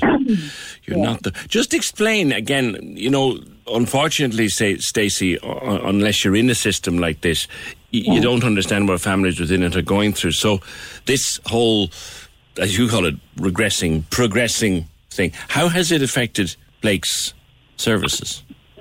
Well, he's basically got nothing. So I have been forced to take him privately for physio, OT, stuff like that. They're all very expensive, and it does eat into family budgets. So it takes over from, what they should be getting is eating into the disposable income of the family. Yeah. And it doesn't leave anything for anything else. We spend our time travelling around trying to locate therapists and whatnot, and paying for something that we really should be automatically getting. Yeah. And now that the judge has decided the HSE has a case to answer, in your case and indeed in others, what are you hoping will be the next step? Obviously, we can't speculate on what the next step will be. I'm hoping for services. Prior to this, I had asked them to outsource his physio in particular. They wouldn't do it, and my argument was, well, if you can outsource assessments, you can surely outsource therapies that are really, really needed. Yeah. Like, I suppose this is a lifelong condition that Blake has. Yeah. So it's not like he needs a bit of physio for 6 weeks and all will be well. That won't be the case. Yes. The whole idea of him having physio is to maintain, his physical ability. Yes, he needs ongoing care for the rest of his life, and hopefully by the end of May, they might be in some position to do it. But these new progressing disability networks, they don't seem to be working, not for your family and not for many others. Stacey, thank you. It's not the best line in the world, so I'll just leave it there. But it's just another family suffering over this progressing disability services thing, which came in a couple of years ago and is clearly not fit for purpose. The progressing disability model. And that has established what they call Children's Disability Network Teams, CDNTs. And I have yet to hear from anybody who says it's an improvement. And I mean that. Anybody. 08182 396 96. I'm confused. 0818 96 96 96. What I'm trying to say is two showbiz stories in the last 24 hours, two big showbiz stories. One was Bruce Willis, of whom I am a fan, and I know there are lots of people who love everything that Bruce Willis does, no matter how silly some of it's been and no matter how iconic more of it was. 67 now, and Bruce Willis's family released a statement in the last 24 hours to say that he has been diagnosed with aphasia, which is a form of dementia, and it just means he can't remember his words. And if you can't remember your words, then you clearly can't remember your lines, and he's stepped back immediately from his acting career. That's sad news. And I hope now that all of the various movie channels and streaming services will give us loads and loads of Bruce Willis movies to watch, to enjoy the madness that he was able to bring to the screen, because he was one of the great action movie characters. Bruce Willis retiring after being diagnosed with aphasia. The other very sad news, and Bruce Willis at 67 years of age, but talk about the tragedy of a chap called Tom Parker. I remember at the time this story. He was diagnosed in October 2020, star of a band called The Wanted. He was diagnosed with a brain tumour in October 2020. He underwent chemo and radiotherapy, and only a couple of months ago was well enough to perform on stage during a reunion tour. But the very sad news broke yesterday that Tom Parker had passed away at the age of just 33. It's such a sad 33 years of age. And he passed away. There was a statement on their Instagram. It said, Max, Jay, Siva, Nathan, and the whole Wanted family are devastated by the tragic and premature loss of our bandmate Tom Parker, who passed away peacefully at lunchtime today, surrounded by his family and his bandmates. He was an amazing husband to Kelsey and father to Aurelia and Bodie. He was our brother. Words can't express the loss and sadness we feel, always and forever in our hearts. And The Wanted had a string of hits, many of which we played here on 96 FM over the years. So why not play one now? They're talking about cameras and CCTV and smart cameras and Amazon and all of that, which reminds me that you can get this radio program anywhere you want in the world, not just up and down the country, anywhere in the world, by asking your smart speaker to play Cork's 96 FM. And it'll magically find it for you. So whether you're listening to us in Upper Glanmire or Outer Jabrovia, just ask your smart speaker to... Where's Outer Jabrovia? I've no idea. I don't even know it exists. Billy Connolly used to talk about it. Just ask your smart speaker to play Cork's 96 FM and it'll do the rest for you. 0818 96 96 96. Quick one there. Yeah, and Antoinette says the progressive disability services are not worth the paper they're written on. It'll be the next scandal for the government. Children are suffering at the hands of the HSE and nobody is doing anything to help our children. Few on the cameras. My in-laws own their property. The flat on the right put up a camera and a light above their door and above the windows, and they're looking into my in-laws' pathway. The people on the left put cameras and lights up outside their house, so my in-laws have loads of cameras and lights all day at night watching their house, and they didn't want it. Well, from listening to our expert talking to us earlier on, both of the neighbours are in the wrong. According to Dara O'Brien, those cameras are only allowed to focus on your own property, as in the property of the property owner. They're not allowed to focus in on your in-laws' property at all. I've been looking into that. Can we just talk? The Opinion Line on Cork's 96 FM. With the Cork City Marathon, take on your next challenge this June by running solo or with a team. Register at corkcitymarathon.ie. The lines are live. And we're ready to talk. Can we just talk? Call 0818 96 96 96. Text or WhatsApp 083 396 96 96. Email opinion@96fm.ie. The Opinion Line with PJ Coogan. On Cork's 96 FM. Yeah, still some reaction coming into our very upsetting conversation with Emma and Gillian and Julia in Poznan in the last hour, where they're at this hub for refugees, and the refugees are cold and hungry, women and children, many of the women pregnant as well, cold and hungry, and they're arriving after many days on the run, literally, from Ukraine, from the war, leaving their menfolk behind, leaving their possessions behind, leaving their homes, not knowing whether the home will be there still when they go back, if they ever get to go back.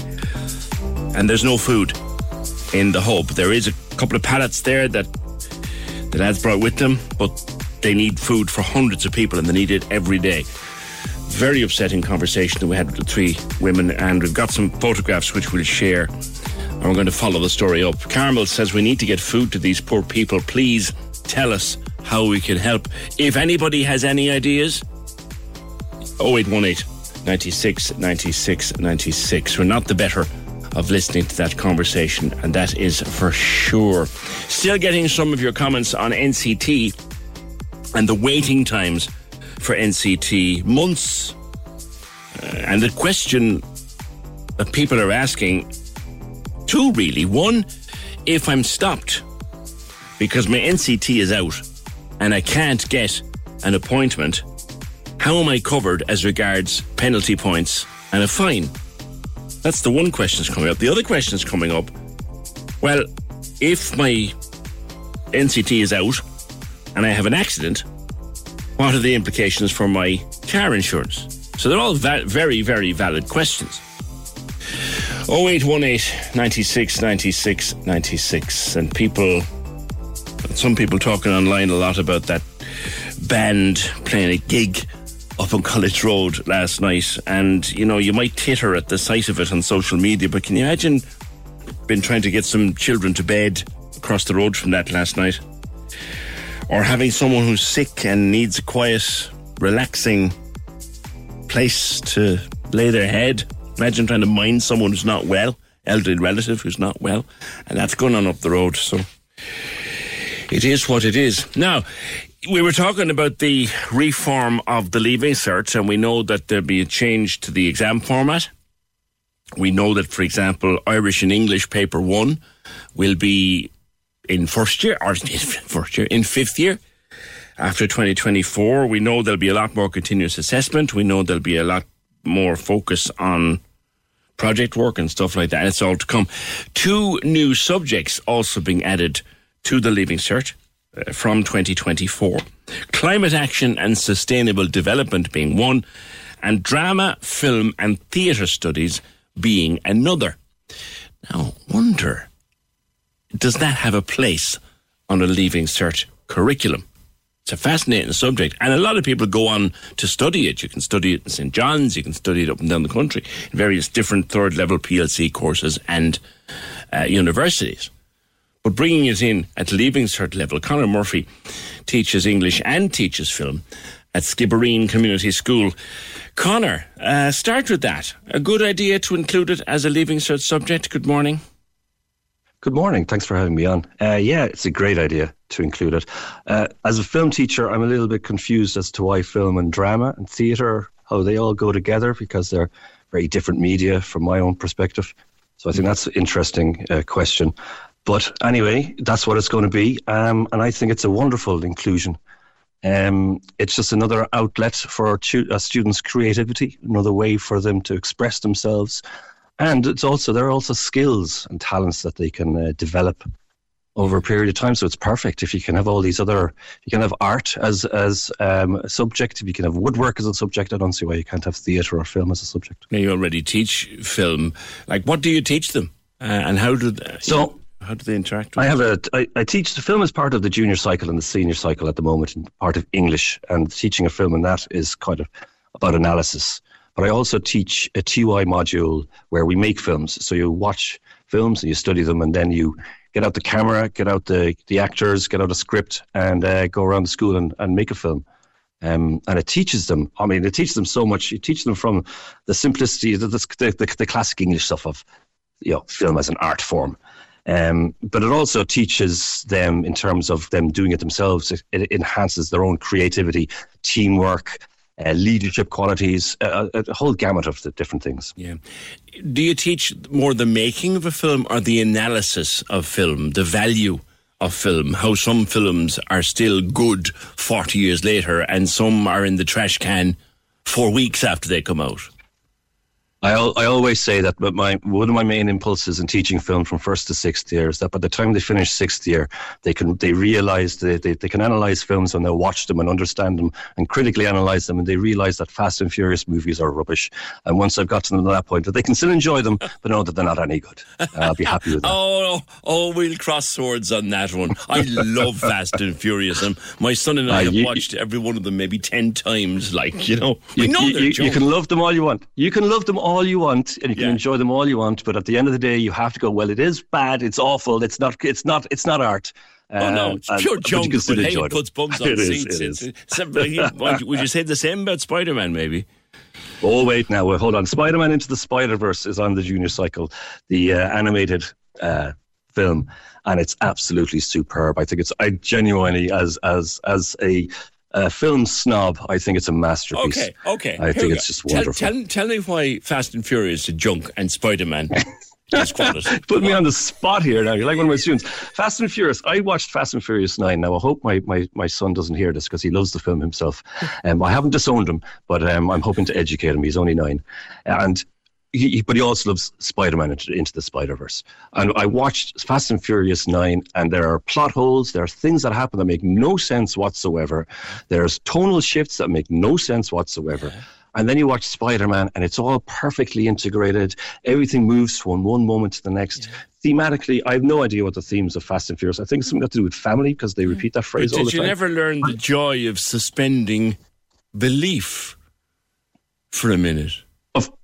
Of course, I'm 48. I'm the Star Wars generation, so I'll put that up as an example. I know Star Wars versus no good, Star Trek is another whole discussion. But if I can pause on Spider-Man and just praise it one more, the core element of Spider-Man, and one of the reasons I can't wait to bring it into the classroom, is because it investigates and kind of tears apart all that kind of pop culture and the whiteness of all these characters, and it shows that anybody can be a hero, you know? It doesn't have to be the white guy all the time. And that's one of the aspects I really enjoy. Yeah, Deadpool was another good kind of a Mickey take of a lot of the... That was very good, yeah. So, I can see you're excited about actually teaching this to an exam level.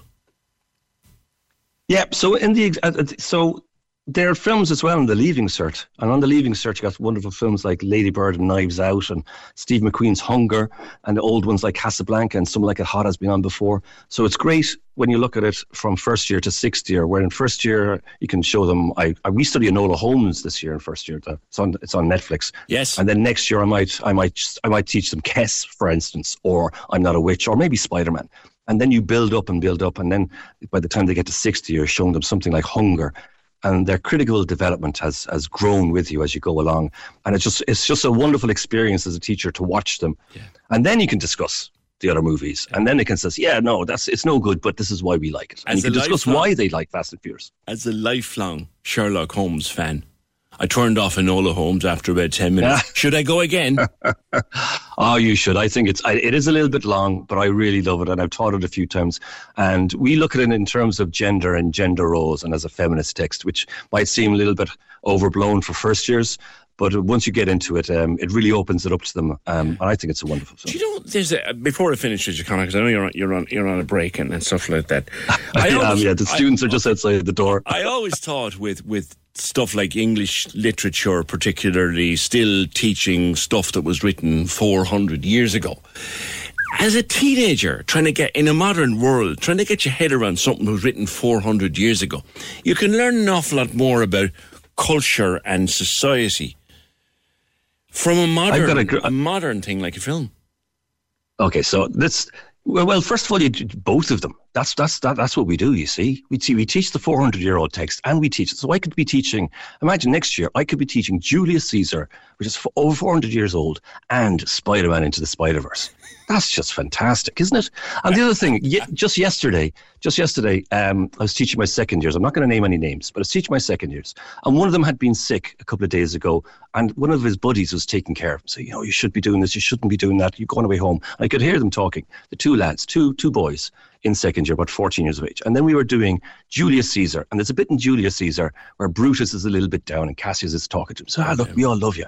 And I said, see that now? That's exactly like you two lads yesterday talking to yourself, helping each other out. It's exactly the same 400 years later.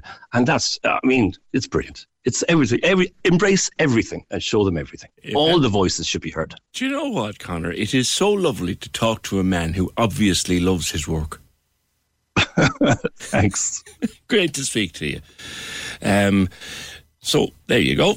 It's film and all that stuff coming on as a Leaving Cert subject from 2024. Every aspect of film, from making it to understanding it to putting it together to shooting one from yourself, and I presume there'll be projects. Conor Murphy teaches English and film at Skibbereen Community School. Says, great, brilliant, wonderful. What do you think? Film as a Leaving Cert subject. I got a message yesterday from my old pal, Catherine Mahan Buckley, and she said she was delighted to see that things like theatre skills in film would have recognition. And Catherine was also saying that the school choir should be recognised. The Leaving Cert exam has many flaws at the moment and is not suitable for the world we live in. 0818 96 96 96. Can we just talk? The Opinion Line on Cork's 96 FM. With the Cork City Marathon, take on your next challenge this June by running solo or with a team. Register at corkcitymarathon.ie. Cork loves the arts. We do too. That's why we bring you the Arts House. Every Sunday on Cork's 96 FM. Hi, it's Elmarie. Join me on Sunday morning when we take a look at what's happening in the arts in Cork and help you plan some great nights out at the theatre or see the latest films on release, catch a brilliant music gig or find the perfect book to get stuck into. The Arts House. Sunday mornings 8 to 10 with Griffin's Potatoes. Straight from our soil to your table. Griffin's Potatoes are simply nutritious and delicious. Cork's 96 FM. Talking about Bruce Willis earlier on and his sad decision to retire straight away with immediate effect because he has been diagnosed with aphasia. And I mentioned that it's a form of dementia. That was the understanding I got when I read the story of Bruce Willis. Got an email to opinion@96fm.ie saying aphasia is not a sign of dementia. I have it because I suffered a stroke. Okay, thank you. Appreciate that. Just the reports on Bruce Willis were saying that it's a form of dementia, or it's a precursor to some forms of dementia. But I take your point, and thanks for making it. 0818 96 96 96. The Cork Holistic Fair is back at Carrigaline Court Hotel on the 10th of April, which is Sunday week. It's the first in-person one for a number of years, and it's a big event. We've talked about it before in previous years. It's a huge event, and there's a fascination with mediums and spiritual healing and tarot and palmistry and crystals and laws of attraction, the whole kit and caboodle. And no matter how sceptical you might be about it, there's a massive interest in it. Yvonne Costello is a former Miss Ireland. And you, Yvonne, you always had, if you want, a gift of some kind. But you only started... Good morning. Good morning, Good morning, PJ. Yes. How are you today? Good. You only started using it latterly. No, right? I've always used it. In actual fact, I'm doing that the longest. I'm doing this over 50 years. My grandmother, Emma Nelson, and indeed my mother, Sylvia, they were very intuitive and psychic people and would have used... She was also... Emma Nelson would have been a natural healer herself. So she would have foraged from the earth and with dandelions and nettles and all that type of thing. And that's something I do now and have been doing for years as well. But going back, it would be... they're all women, funnily enough, back... 4 generations, except for one man who happened to be a playwright and poet and a natural healer, a shaman of his time. So it's kind of in the DNA. But I believe personally that we all have a gift. And it's about tuning into that. Now, I'm also trained as a therapist. I would have learned certain things from my grandmother, like the old playing cards. The tarot, although they're very ancient, she wouldn't have had a deck of that. She would have had the tea leaves and scrying into the fire. With candle, she would have used candle wax in a basin, as Einstein did, and ink. That type of thing for scrying and divining purposes. But very natural sort of approach.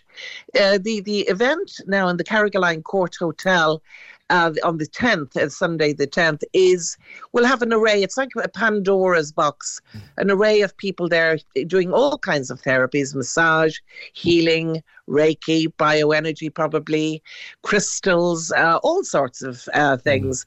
And it's really good. And of course, I'll be there doing readings. And with the reading, of course, there's a healing that takes place as well. And I'm a trained therapist and have been in many mediums for many years. So that's something I've done. I've done many things. Yeah. When you get to my age, you get up to all kinds of stuff. But these would be the things that it's like adding another feather in your cap. And I'm constantly learning, and I love learning and studying. And I like passing on the information to others. It keeps me fresh. Yvonne, what is an empath? You know? What is an empath? A natural empath will be tuning into you having a sense of knowing that things are going to happen. It's like the other brain that we have, which is the gut feeling and the fire in the belly. And I'm sure you've experienced that yourself, PJ, when you have a sense of knowing. There were things that I would have dreamt as well.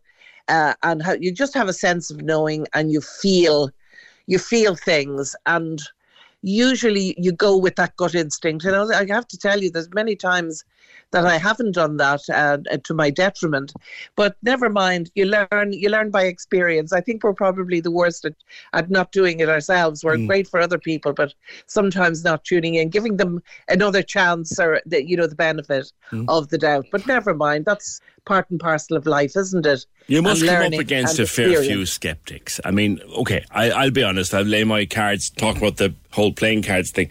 I lay my cards on the table.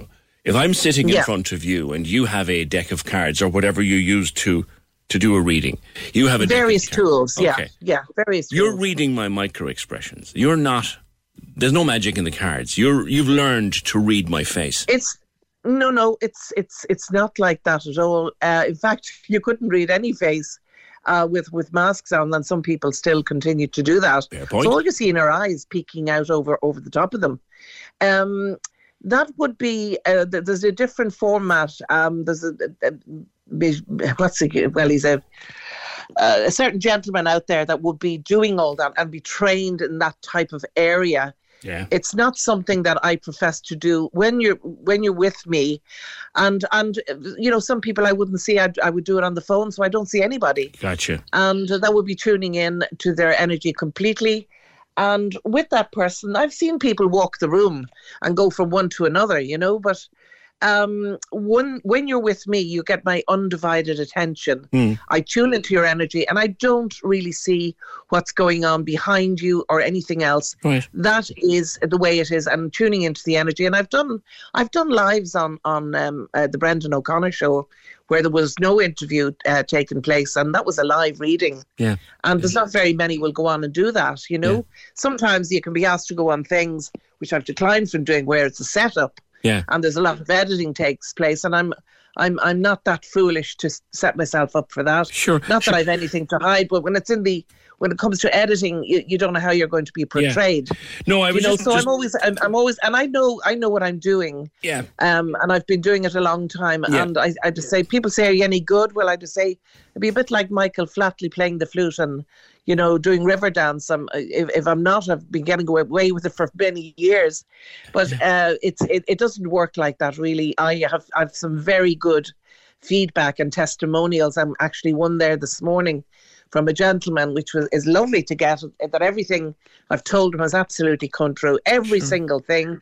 So he will actually, if he cares to, I won't put it up, but if he wants to do that, he can do that. And I have many. So people come back time and time again, and they wouldn't be coming back if there if there wasn't something to it. Let me be very clear with you, Yvonne. Just to say, sorry, PJ, just to say to you that I don't tell anybody what to do. I guide them. Yeah. I guide them. And if I see something there that's positive, or I see something, I will always recommend them to, I never diagnose anything. I want to make that very clear. Yeah. That's in spite of me doing anatomy and physiology and studying as a therapist, I will direct them back to their GP or a specialist or whatever, or legal issues, Yeah. No, I was just making the point, and I said in the introduction, there is an amount of skepticism here, but there are a huge number of people who go along. There's huge believers, and people wouldn't be going if they didn't have faith. It's like everything else. It depends on the reader or the therapist. It's like a solicitor or anybody out there. You get on with some people, and it's like going for psychotherapy. You might gel with one person, you mightn't with another. Yeah. It's all down to the individual and an understanding. Well, it's like it's like Reiki, most important which will thing be is that there. you listen to the clients. Like you Reiki. listen to them and you guide them. Reiki will be there. Like Reiki. Now, I personally, I have a friend who is very experienced in Reiki and has given me, when I needed it, great relief from a painful back condition. This is a number of years ago now, and I was in trouble. Yeah. My back seized up, and I was about to take a flight, and I was in trouble. Fantastic. And my friend said, "Look, sit down there, and I'll do the best I can for you." And she did, and she got me home. That's great. I'm a Reiki master myself. But others would say, that's only nonsense. Do you know what I'm getting at? It's horses for courses. Nothing ventured, nothing gained. Absolutely. That's not to say that you don't go to a physiotherapist. Yeah. If you've back injury and back pain, I certainly know about that one. I haven't been in a couple of car accidents.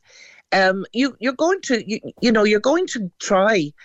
You're going to try most things that, and whatever it is that gives you ease. That's right. For you to be able to have mobility is the secret. Yeah. And if it works, it's all common sense as well. And do you know, Yvonne, people are stretching and all kinds of things. The last 2.5 years have been very, very difficult for people mentally, and yes, it has. You know, how many people do you think reach out to people like yourself or your colleagues who'll be at the fair on the 10th of April for something? Well, there'd be quite a few, I'm sure, but there would be at any time. But this is why it's so delicate. And I think particularly where people have crossed over, family, loved ones that have, and there hasn't really been the closure that they would have liked, that you can give them some kind of peace and solace and know that they're always around them and they're only a breath away, or a whisper away, having crossed over. And I'm sure nobody out there, irrespective what the circumstances were, would want anybody going through any pain and suffering. But it's just like, and particularly if they were very unwell, sometimes, where we decide from birth, I didn't always know this, but and it's not, I'm not trying to push this on anybody, but when we come in on this planet Earth, we take a contract and we decide when we're coming in, and we also decide when we're leaving. I remember my young daughter saying to me, she was only about 2.5, in the back of the car one time, and she said to me, "Mummy, I waited so long for you. Where were you? And I waited for you." And I went, "What? Where? What are you talking about? Where you waited? You waited where?" And she said, "I waited up there, higher than the sky. And then I saw you and I found you. And I said, I want you to be my mummy." So imagine now a little child coming out with that. So, children are amazing, and their little innocence, I think, and the things they come out with. And again, it's down to, do you believe in past lives? Have you been here before? I certainly know I've been here on many journeys, and I haven't always been a female. I've been quite a few males. So I'm back again for my penance or whatever. So I say to people out there, be nice, be kind, be forgiving. Don't be always in a rush. Think before you lash out at somebody, because you don't actually know what they're going through. Nobody knows deep down, because everybody's not inclined to tell everybody their business. And some people keep it to themselves. And that's why coming to me, perhaps they don't know me from Adam, or maybe they do, and they come, and that time with me is totally between the client and I. And I would like to hope and think, and I would keep in touch with people. I would say, send me a little text, or how are you getting on, or I'll think of you at that particular time if they're going for a procedure, or if they're going to be in court, or they're doing something. And it helps, and I do get the messages back, and people being ever so grateful. And it's not that I'm an ego or anything, because I leave that well outside the door. It's just that I love helping people. I've always loved that, and it's something I love to do. And I'm very happy to do it. And like yourself, you never kind of have the same people on all the time, I'm sure. You have different people and different energies, and that's what makes it all worthwhile, you know? Yeah. No, it's a fascinating field, and it. How many? About 40 people will be involved. Various different. Will there be different people? I'm not sure. You'd have to ask the organizer, because like that on the day, people can be unwell, or when most people show up, but you never know these days. Yeah. There can be cancellations due through the ongoing thing. Yeah. But other than that, it's pretty good. The atmosphere is great. The Carrigaline Court Hotel always put on a great show. They're a family-run business, and they look after us all, and they're wonderful there. And I love going there. Good. The energy, as soon as you drive down that hill and into the hotel, you're made feel welcome. And they really do everything in their power to make you feel as comfortable as possible, and they're looking forward to us coming back there. And again, of course, we'll be in Cork in the City Hall in October, 15th and 16th. That's a huge event, and lots of workshops there. And a lot of them are free, which would be great. Okay. It gives people an introduction to different therapies that are available out there that they mightn't have seen or heard before. And it's a great day out, and it's a gift to yourself, whether you be a male or a female. We all need a little bit of lift now and again, irrespective of whatever's going on in our lives. And it's something different, or some people do this on a regular basis. Like myself, I would meditate every day, and I would try and ground myself every day. I think that's very, very important when you're doing this type of work. I also ground and I don't do this all the time. I'm in the apothecary making medicine with my lovely friend, Jackie Burgess, and we make up some medicine there for whoever needs to be made. I'm her apprentice and have been for the last 3 years. So, yeah, I love that as well. A woman of many parts. Thank you very much, Yvonne Costello, former Miss Ireland, a psychic to the stars, and she ran Fair City as well for a while, but she'll be there at the Cork Holistic Fair, Carrigaline, April 10th. Her and many more, about 40 different people. I wonder, will there be a dream analyst there? The weirdest dream. I might tell you about it tomorrow. I haven't told the person that I dreamt of about it yet. But someone that I know well from this industry came up in my dreams the other night.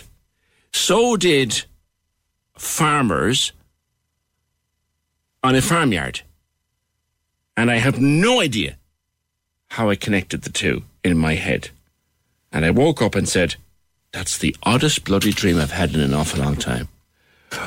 0818 96 96 96. Can we just talk? The Opinion Line on Cork's 96 FM. With the Cork City Marathon. Take on your next challenge this June by running solo or with a team. Register at corkcitymarathon.ie. Can we just talk? The Opinion Line with PJ Coogan. Call us now, 0818 96 96 96. On Cork's 96 FM. Now, Peter, you and I spoke on The Opinion Line in 2018, and when I saw your name come up again recently, I said, that surely isn't still a problem. Good morning. How are you? Very well. You're in Blarney, and describe for listeners what the story is. You sent in some pictures, by the way. That's right, you got them obviously, yeah. No, this is a problem that's ongoing for the last number of years, and it concerns a derelict site shed that's very dangerous, It's a danger to the public, it's a danger to me, and there's absolutely nothing being done about it. Now, where is it? You mean the actual address?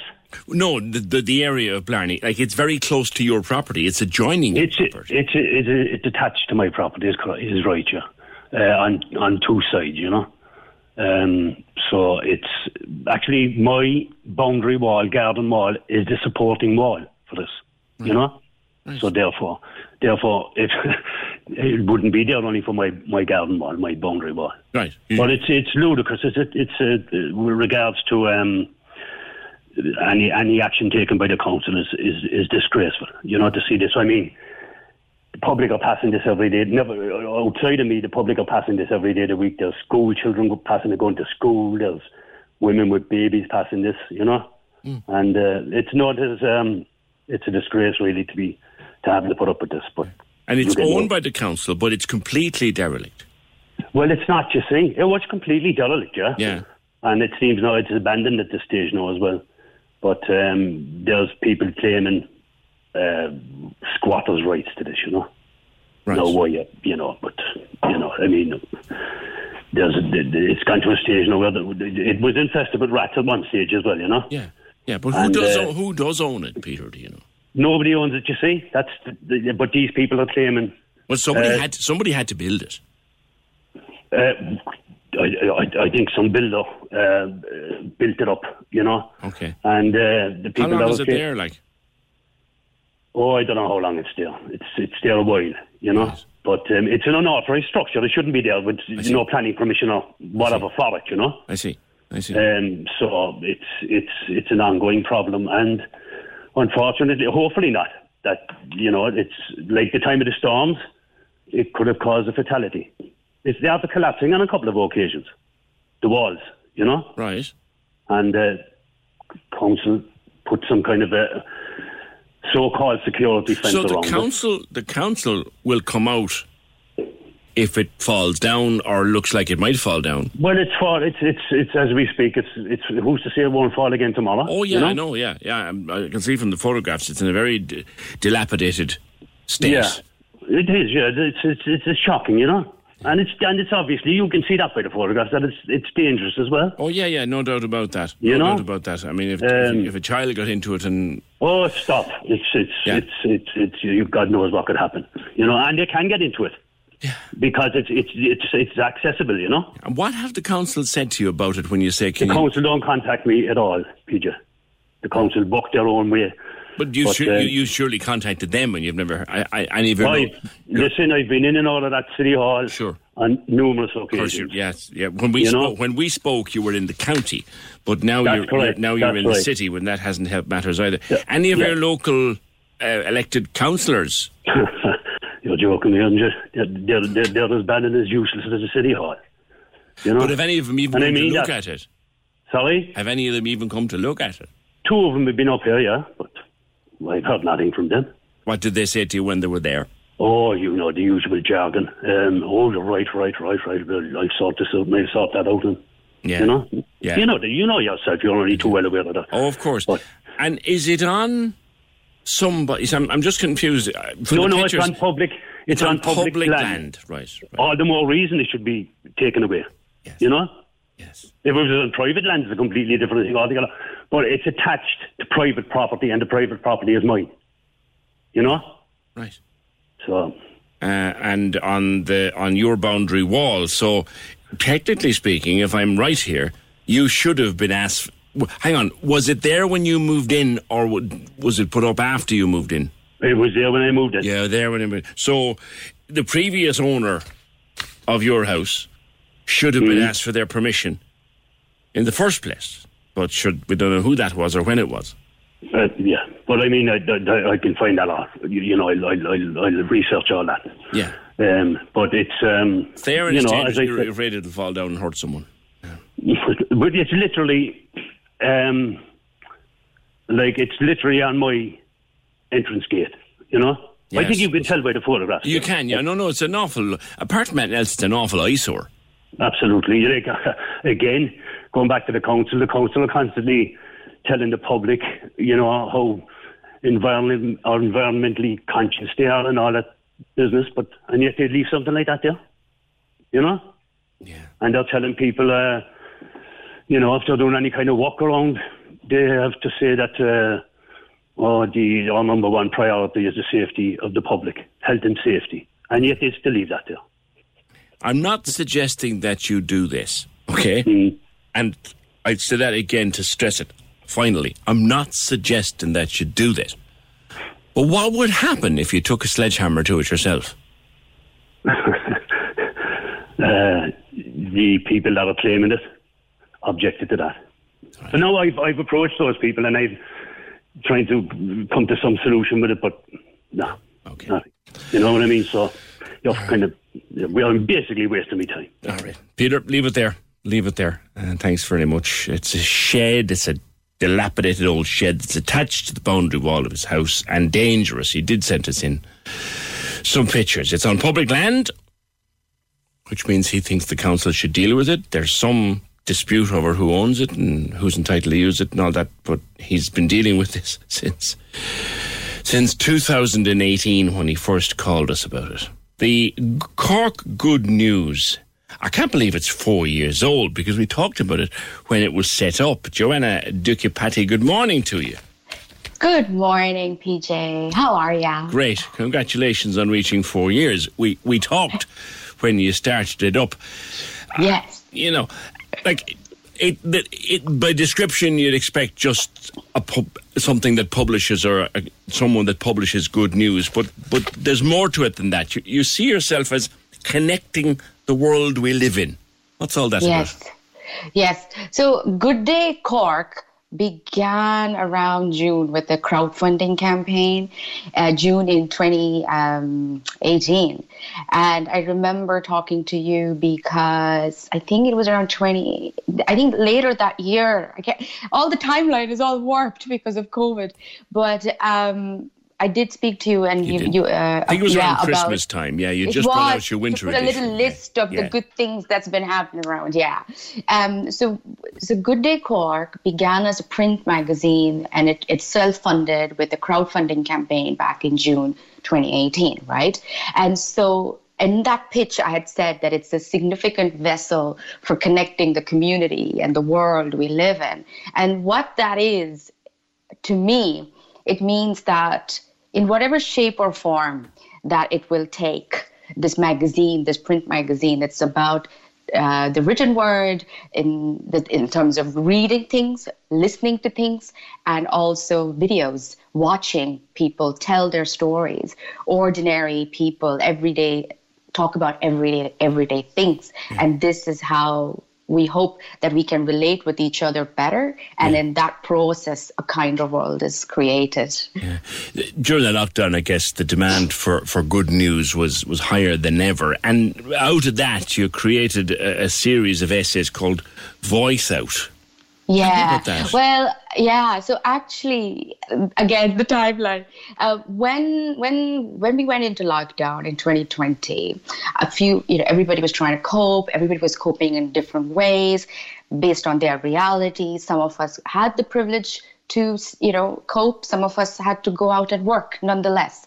And so it was actually a podcast that began that helped Good Day Cork continue to do the work that it does in bringing the stories to people. So a podcast called Positive Podcast. We did this using digital technology, getting people to send lovely voice notes in to me. And there's a 3-part podcast series. It talks about resilience. It talks about silver linings during a crisis. And there's an entire episode which features Karina Healy from the Cork Lantern Project, located at Nanonagle. And at that time, the Lantern Project were already doing incredible things to support their community during lockdown. And it was only fitting to have Karina share thoughts about living a simple life. So the Positive Podcast began then. And the Voice Out series, shortly after that, what had happened is the sad passing of George Kencho.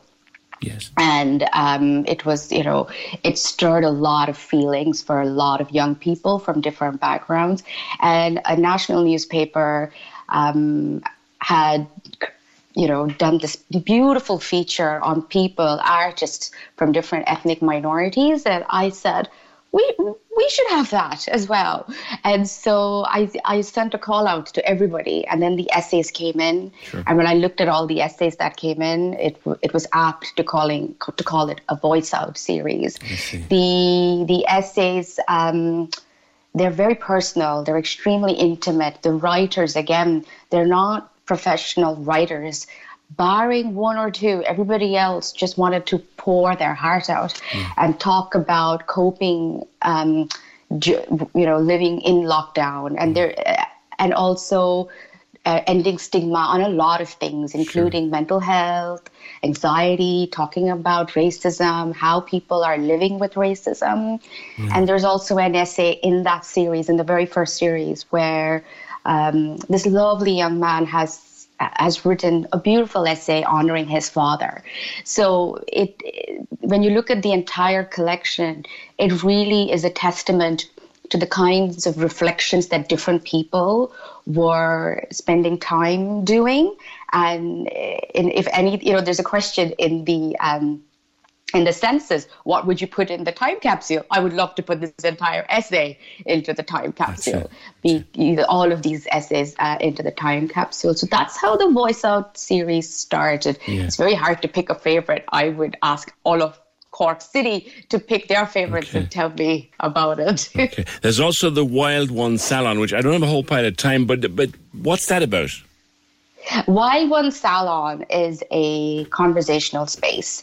It began last year. We've had 2 salons since last year, and we're very excited because as we approach our 4-year anniversary, we've got a permanent home at the Maureen's Bar just across the river. Okay. So going forward in May, we're going to be there every fourth Wednesday of the month.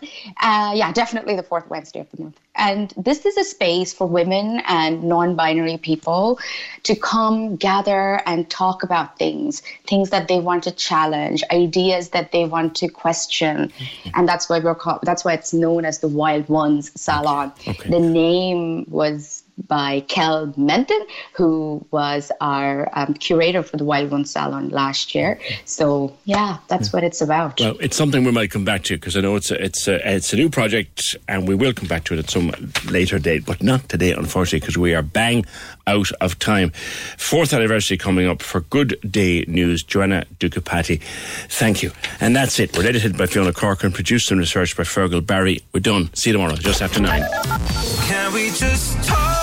The Opinion Line on Cork's 96 FM. With the Cork City Marathon. Take on your next challenge this June by running solo or with a team. Register at corkcitymarathon.ie.